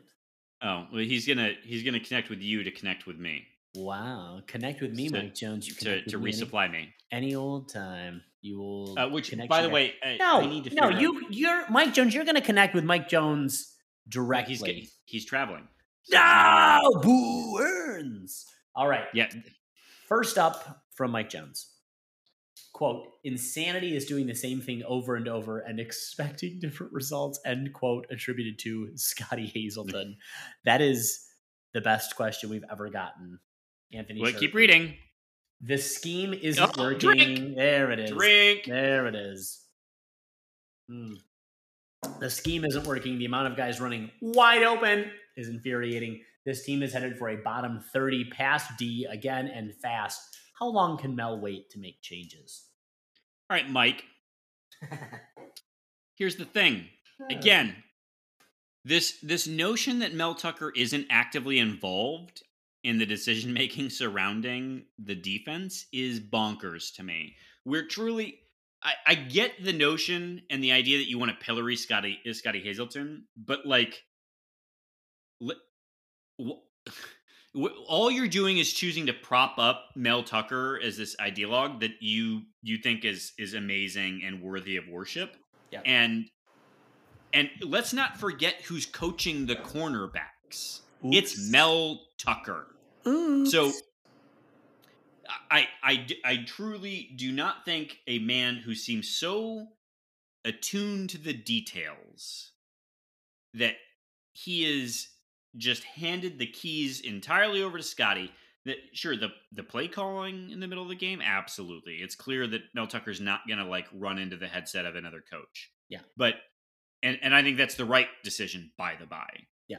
But this isn't that like when we're talking about press, not press, 4-2-5, 4-3-5, or 4-3-4, like that, they're in alignment on this.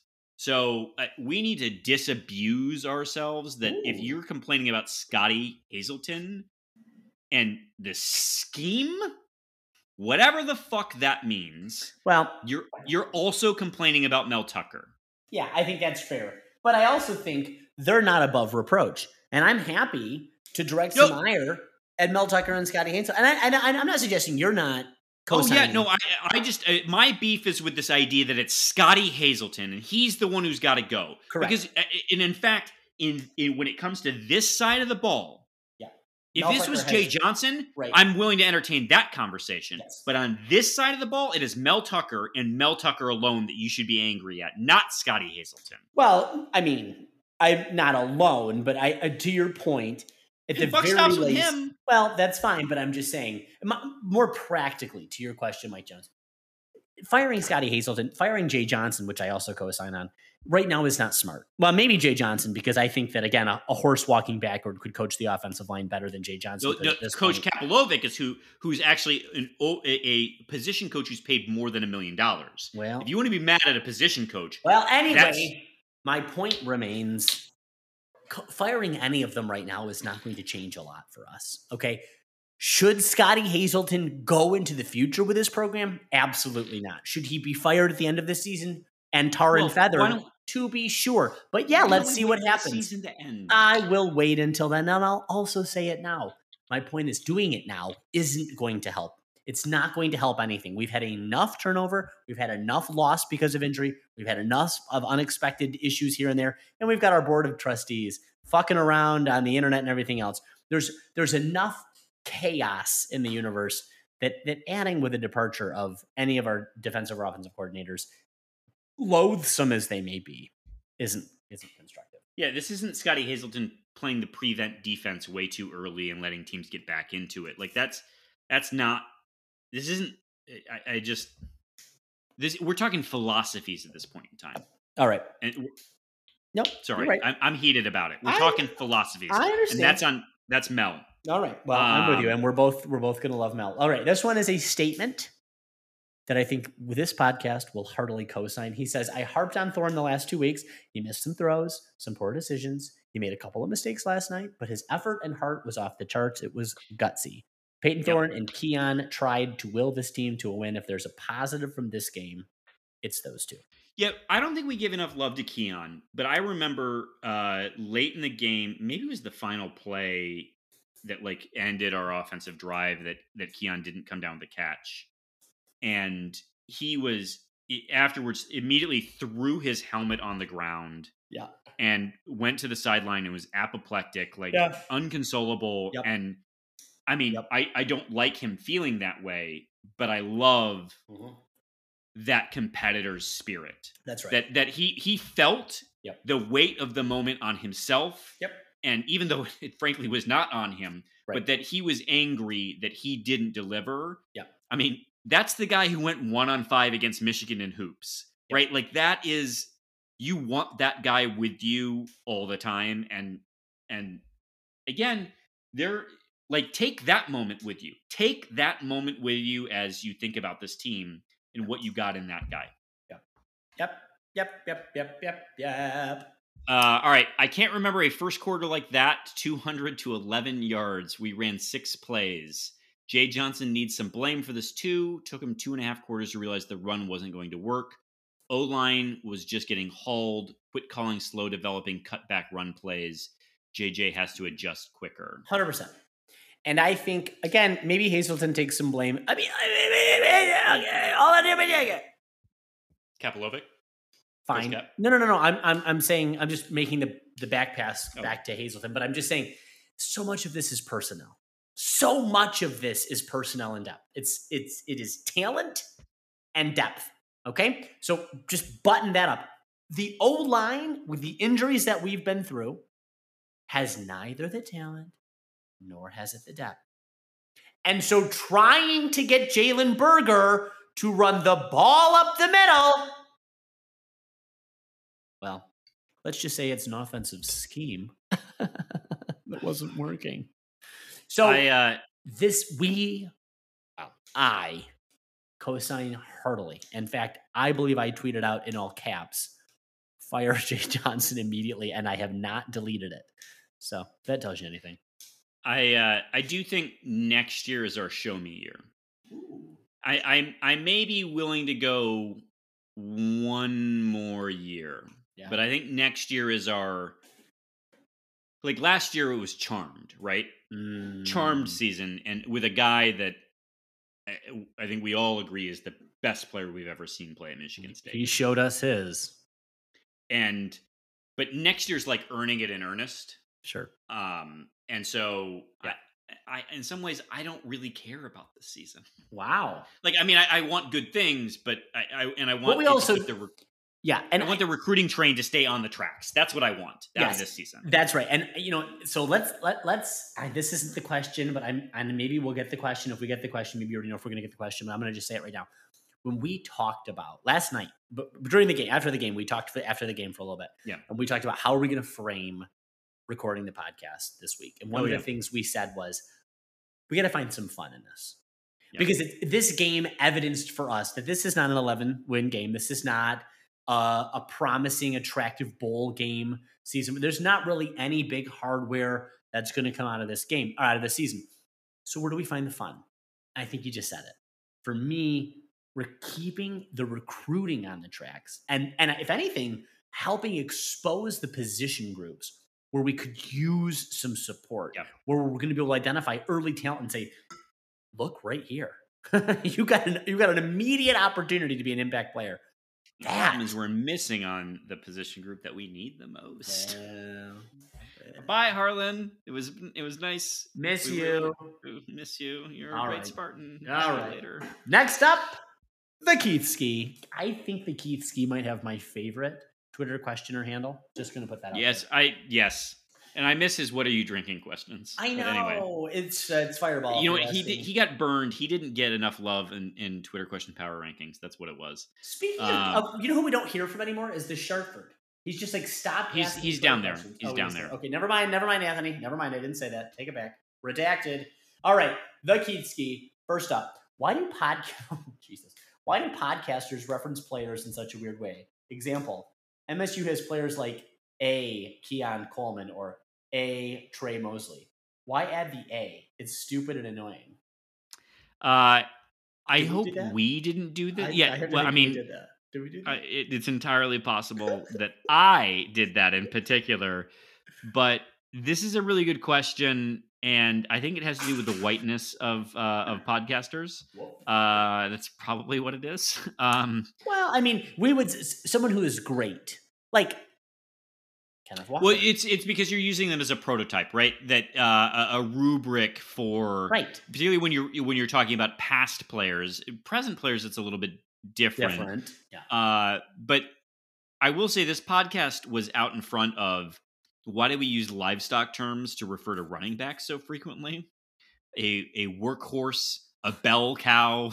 I'm uncomfortable with it. With these, a horse walking backward. To be fair.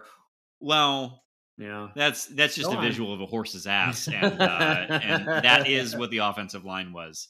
But Keithski, this is a great question. I don't have a good answer. Anyway, just give us a timestamp, and anyway, we co-sign on being stupid and annoying, so that's not going to hurt our feelings. But someone like a Kendall Brooks, he's anyway. All right, next up. Broussard should be the number 3 back after that game. Safety, dropped conversion pass. Woof. Prove me wrong. I'll prove you right. You'll just read the stat line back to him. Prove you right. Keithski, the one thing I'll say in Broussard's defense, I don't know that I disagree, because that game was bad, real bad, and you have options unlike, say, when we said Peyton Thorne had a bad game. 2 bad games. You have other options, but Broussard was Pac-12 Player of the Year a couple years ago on offense. He also finished his degree at Colorado before coming here, so he didn't get in until fall camp.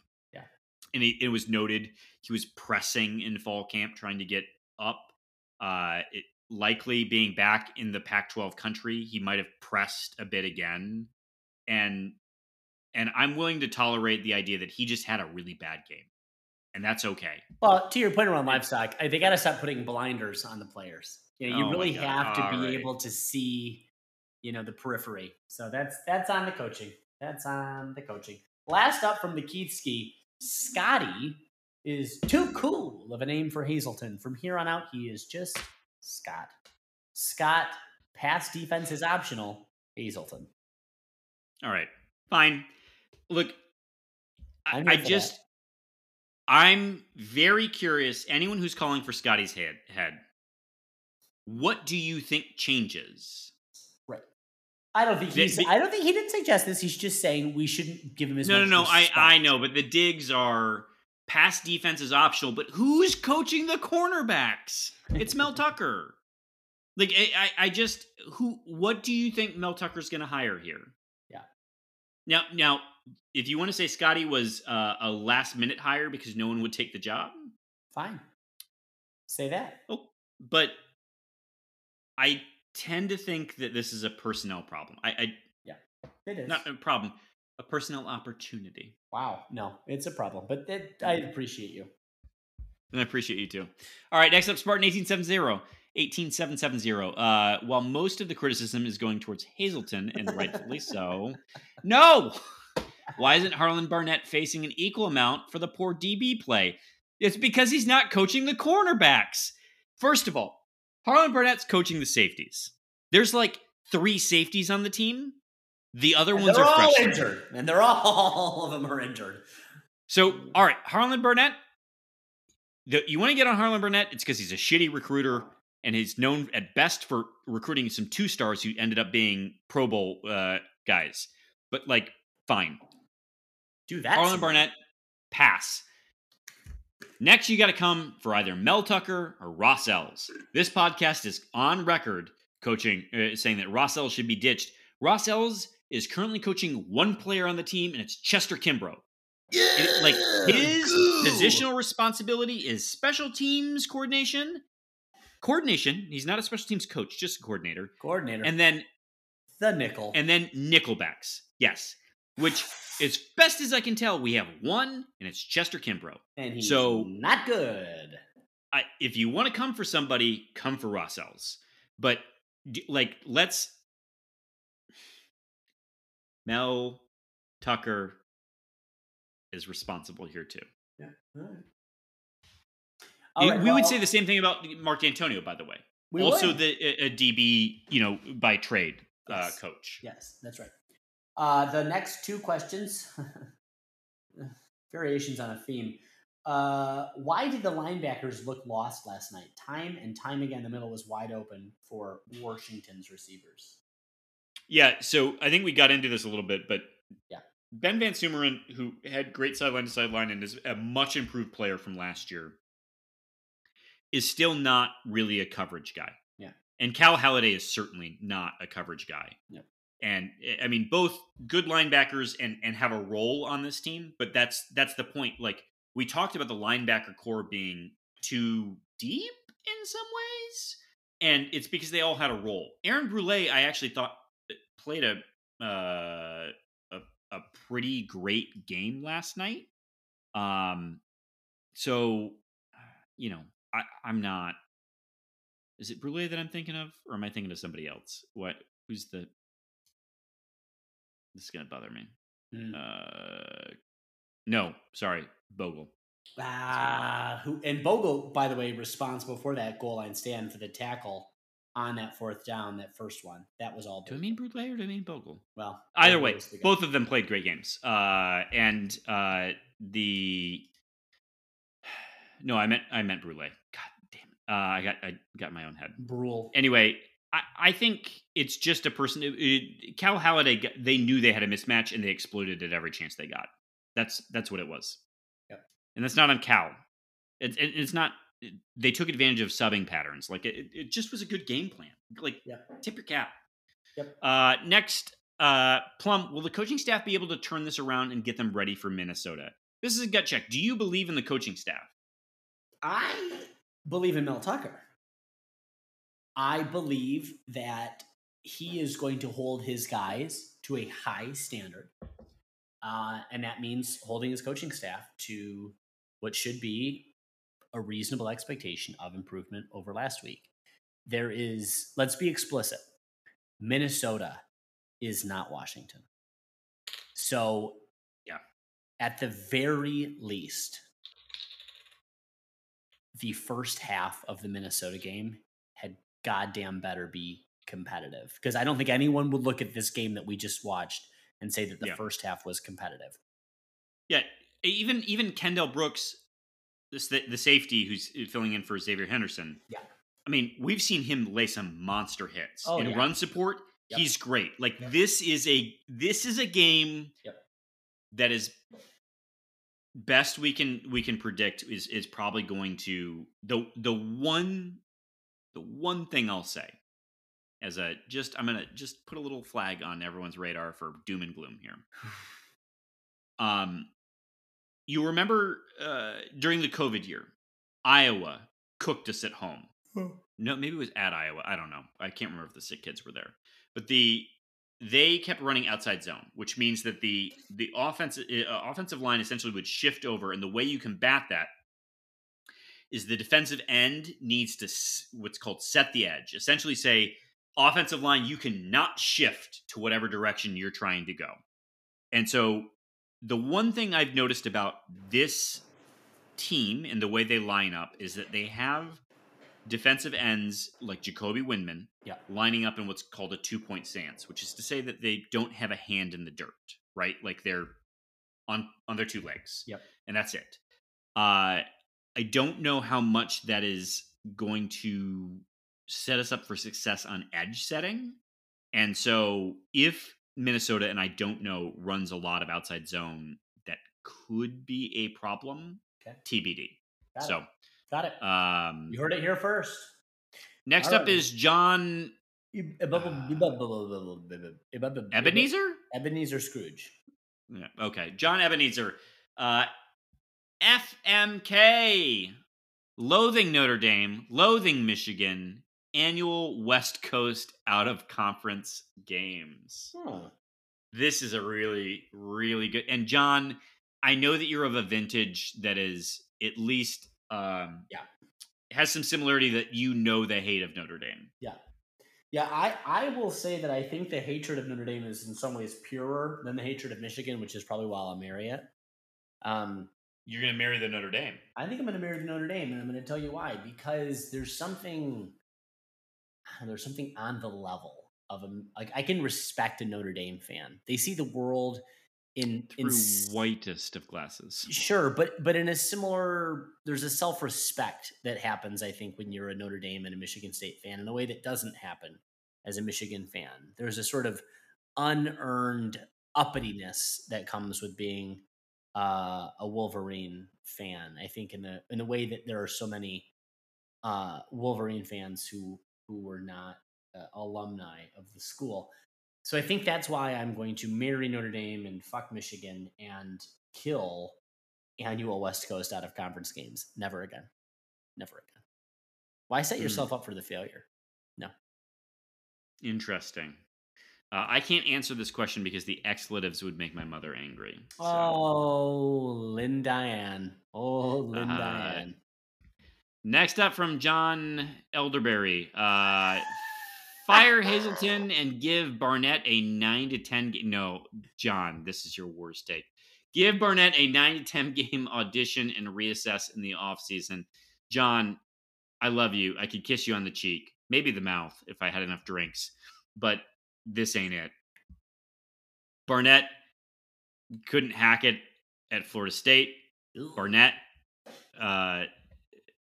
coaching the DBs that everyone's so complaining about, in fact, has been demoted to just safeties, and can't land a recruit to save his life. Yeah, it's definitely not Barnett. I mean, if you had someone else that was potentially, but you don't. I'd give it to Ross Ells before I'd give it to Barnett. Ooh, that is upsetting. That's deeply, deeply upsetting, and I'm concerned about you. I'd give it to Brandon Jordan, who has not even flirted with that level of coaching. I'd give it to Xavier Henderson before I'd give it to Barnett, but That's where I am. Next up, Eric.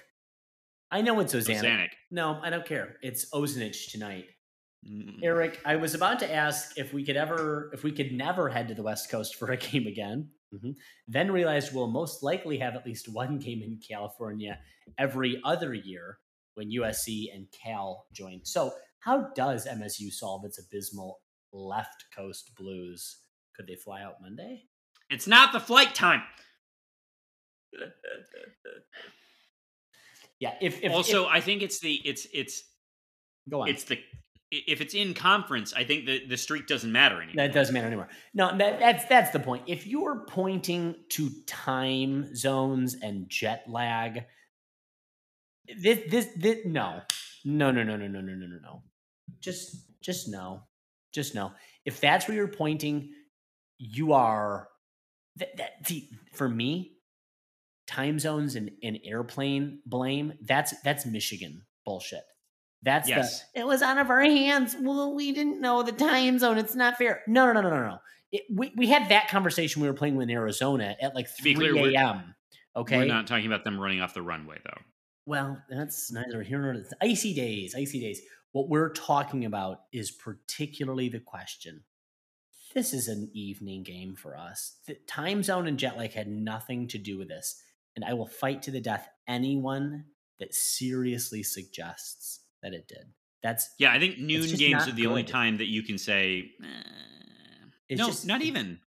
No, there was the time when it was effectively like 3 a.m. our time. Yes, a true night game. A true night game. That's right.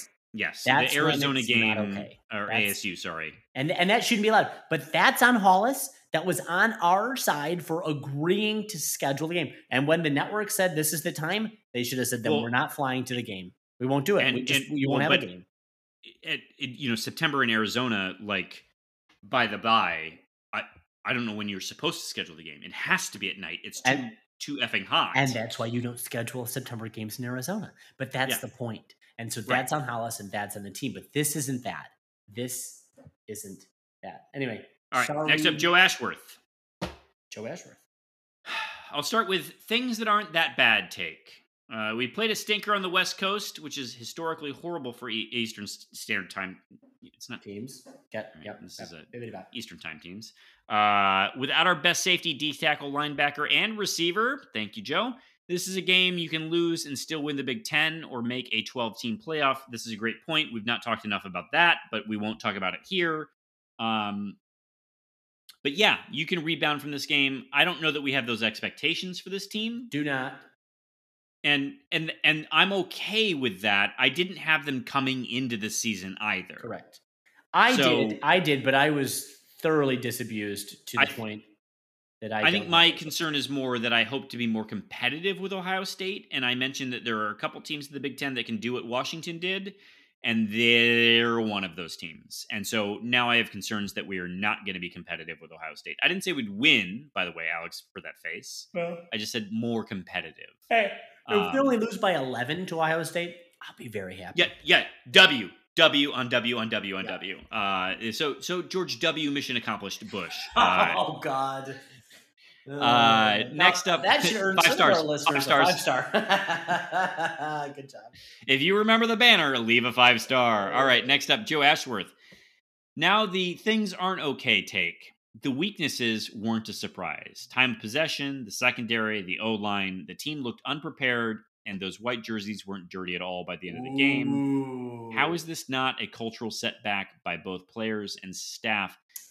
I'm just confused by the weren't a surprise saying unprepared and jerseys weren't dirty. Those are surprise takes to me. Yeah.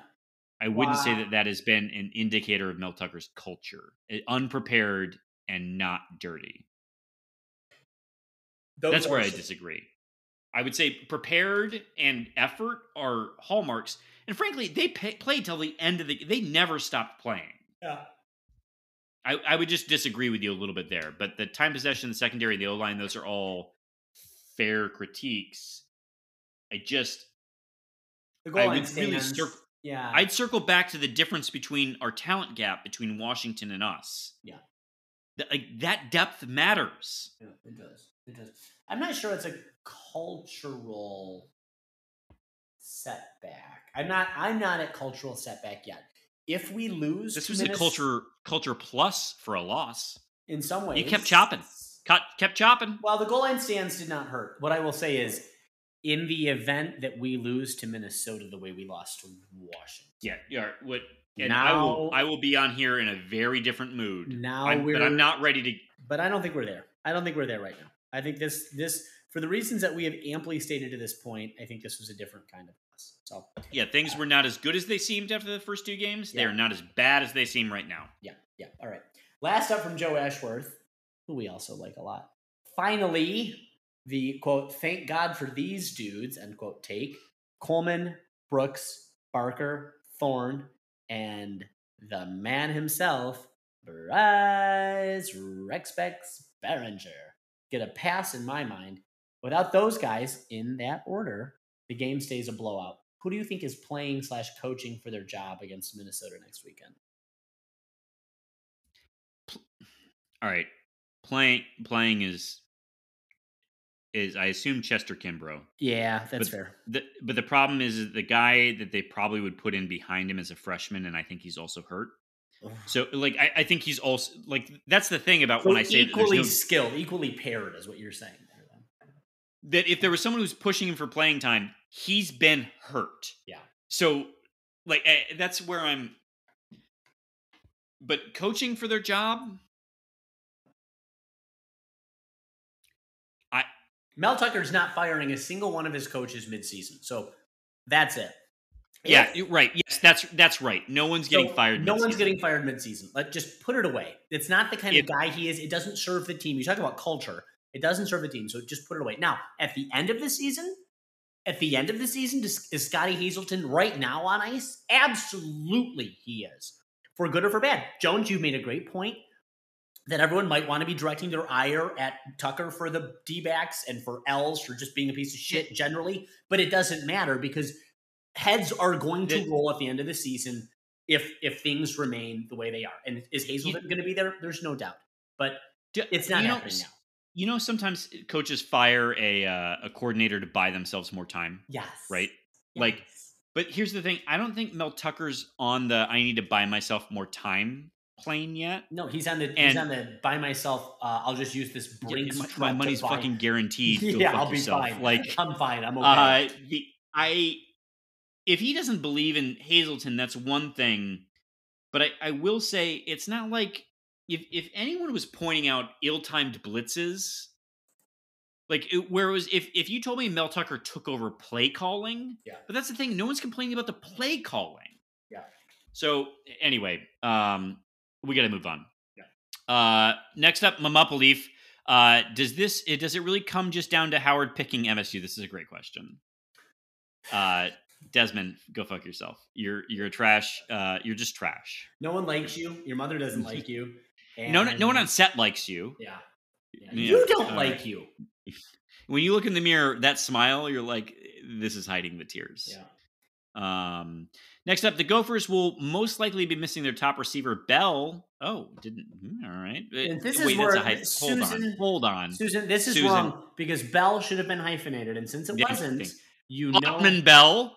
Susan. I love when Susan does our game previews better than we do.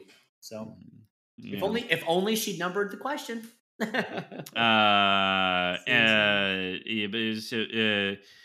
So when do I know in teams stop? Yeah, well, they're not putting their eggs in any one basket. Maybe it's Ibrahim Moise. Yeah, it's Mohammed Ibrahim. He's great. What's on the menu for the tailgate, and will I like it? I don't know, and I don't care. Ooh, it'll be bratwurst. Spicy, very, very. There will not be poutine. That's for sure. Aww. You Canadian. Next up, Mr. Neurotic Pants. Early questions. 1, can you, junior detective, solve the case of the regressing quarterbacks? Solved itself. Yes. Solved itself. Yes. Next up, Tuck's wife was displeased with his work. So is it fair to ask, is Tuck coming? Cometh.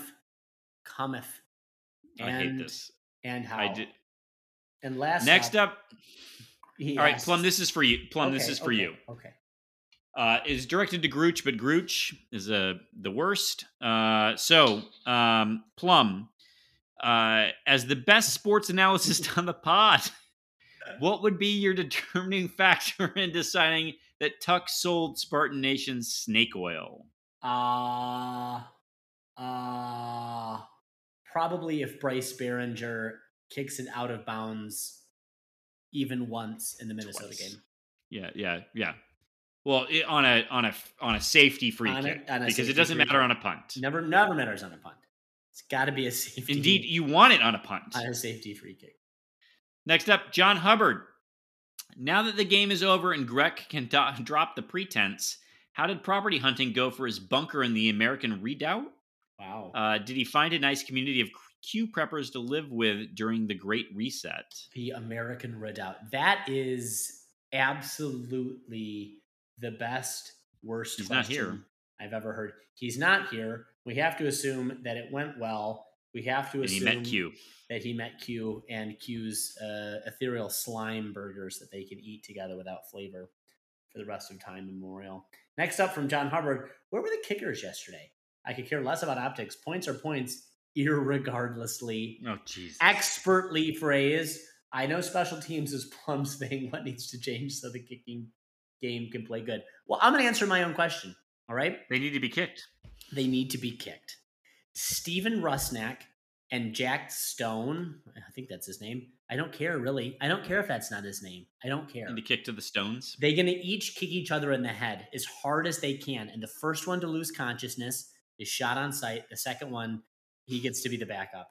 And Bryce Behringer, by the way, takes over all kicking duties. Doesn't matter what. Field goal, point after try, kickoff, punt, even fake kicks. So that's the answer. That's always the answer. All right. Last up from John Hubbard. Week 1 of fantasy football is in the books. How are the hosts' teams doing? Did Jones manage to take his team off auto draft this time? John, great question. I decided I did not have enough time to commit to fantasy football this year. I hope to rejoin in the future, but just not doing it this year. Greg, however, is maybe that's what he's doing right now, is fiddling with his lineup instead of podcasting. Next up is Jerbear asks, how concerning is the Akins injury? You know what? This is peak Michigan State. We've pivoted to basketball. One loss, we're out. Wow. Let's go. Wow, Jer. Real faithless kind of guy, aren't you? Unbelievable. I have no reason to be worried until I have a reason to be worried. Okay. I can't lose sleep over it. What I will say is, if I'm upset about anything, it's the words stress reaction, not medical science. This is quackery 101. Stop. The chiropractor invented just stop with the bullshit words. Just make your yes a yes and your no a no. Tell us what the fuck is going on. Frankly, we don't care. We just want to know. And things like you were saying before we recorded, men are men and women are women, and Well, I did not say that. So, yikes. Next up from Jerbear, the heater Izzo. You told me before we recorded are coming out a lot right now. A real lot. Yeah, I only said that so we could get some more 5 stars reviews. The heater is number 2 from Jerbear. The heater Izzo was on took focus off this team and the big concerns. Where do you guys sit in terms of expectation about a month out? I mean, I am going to be quietly optimistic about this team. There's good guard play to be had, and yeah, there's a lot of worries at the 5, but I'm going to sit quietly optimistic on this. And Joey Hauser is going to grow a foot taller. I've been reading a lot about Short Kings getting surgery to add a few inches to their height. I've seriously considered until I said, no, that's dumb, and I'm fine with who I am. Well, we've never liked your own self-acceptance. Not one of us. Last up from Jerbear, football-wise, do you trust Jay Johnson to adjust to more pass after the success last night? So this was one of the other takes that just had me sort of bleeding from the eyes. Not you, Jer, here, but this is a twist on the idea that we should stop running the ball.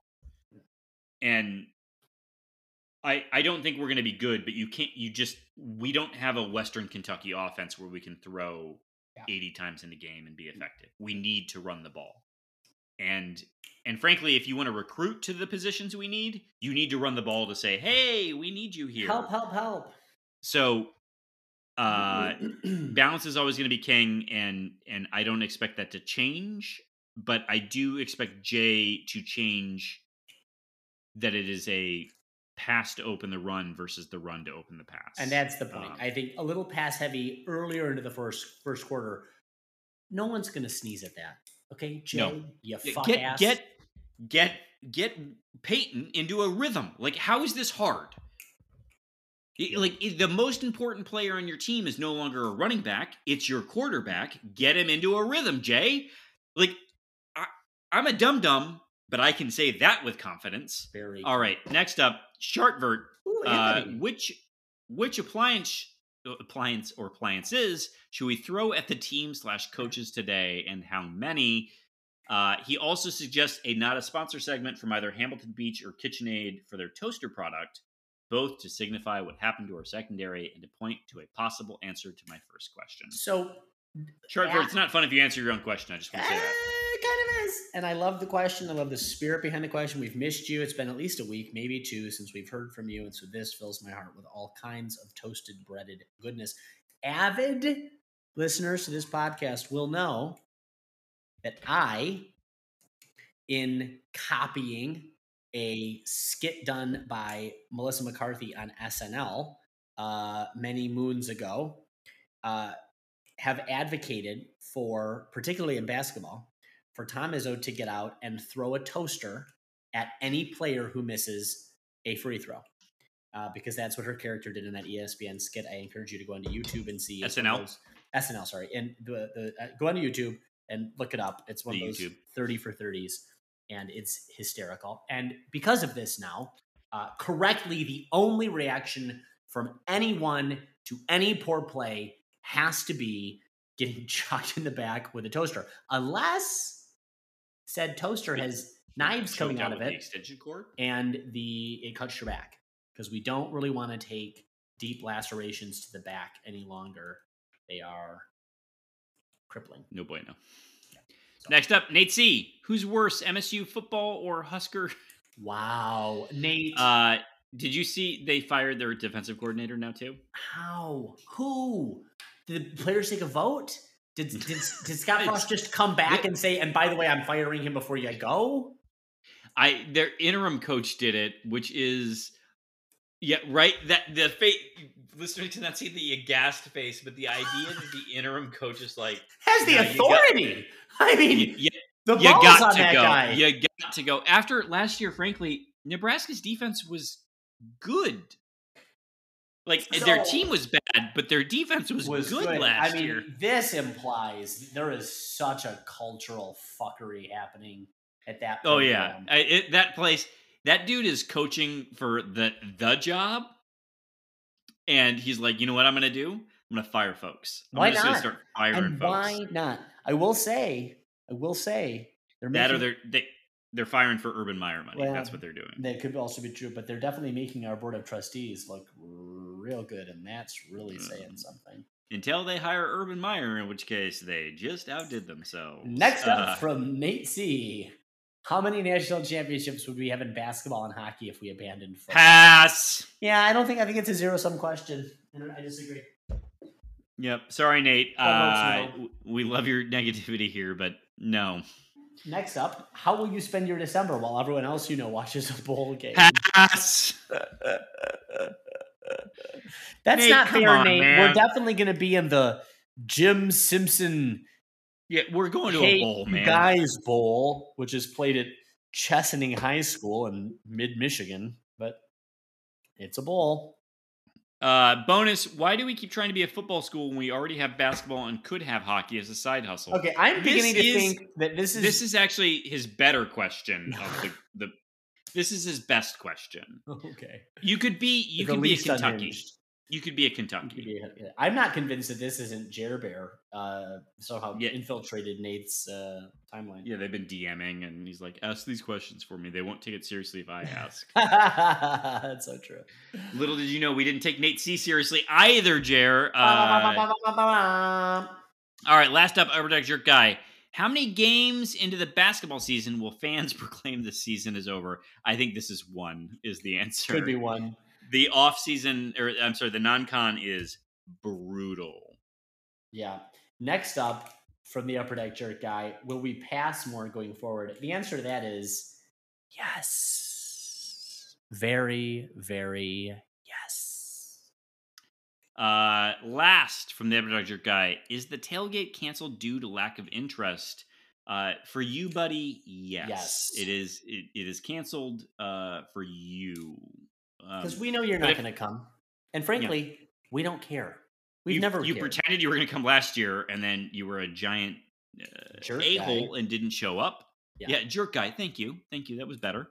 But it is at Old Moral Hall. Folks, if you do want to come, shoot us a DM. Let us know. Tweet at us. We want to know how many hot dogs to bring, right? We're not promising hot dogs will be there, but let us know how many hot dogs we should bring. Because here's the thing. You can't, we're your guys. We're the ones who are going to put this together. Do you think Greg has a grill? Do you think Greg has ever barbecued? Do you think he knows what the word means? No, the answer is no. He will show up with rice cakes if it's up to him. And that's being generous. So, do you want rice cakes? Listen, guys, you got to give us a heads up because this isn't going to go well unless we know you're coming. We want you to come. We want to see all of you. We don't care if you're a long-time listener, if you're a first-time listener. We don't care if you've given us 5-star reviews or 5-star reviews. All we want is you to come, and you will do Fireball, and you will drink beer, and we will be merry, and all will be well. Someone's going to audio clip parts of what you just said, and it's not going to be good for you or your professional growth. We just want you to come. All right. Plum, I guess where I land is this is a show me game. I'm not doom and gloom yet. I still have high hopes. And for right now, I say with sincerity, go green. Go white. Go white, gentlemen, as Greg would say. Yeah, yuck. Right? I don't miss that. It didn't add anything to the podcast. It's like a rice cake on a meal. Just adds nothing. All right, bye, everyone.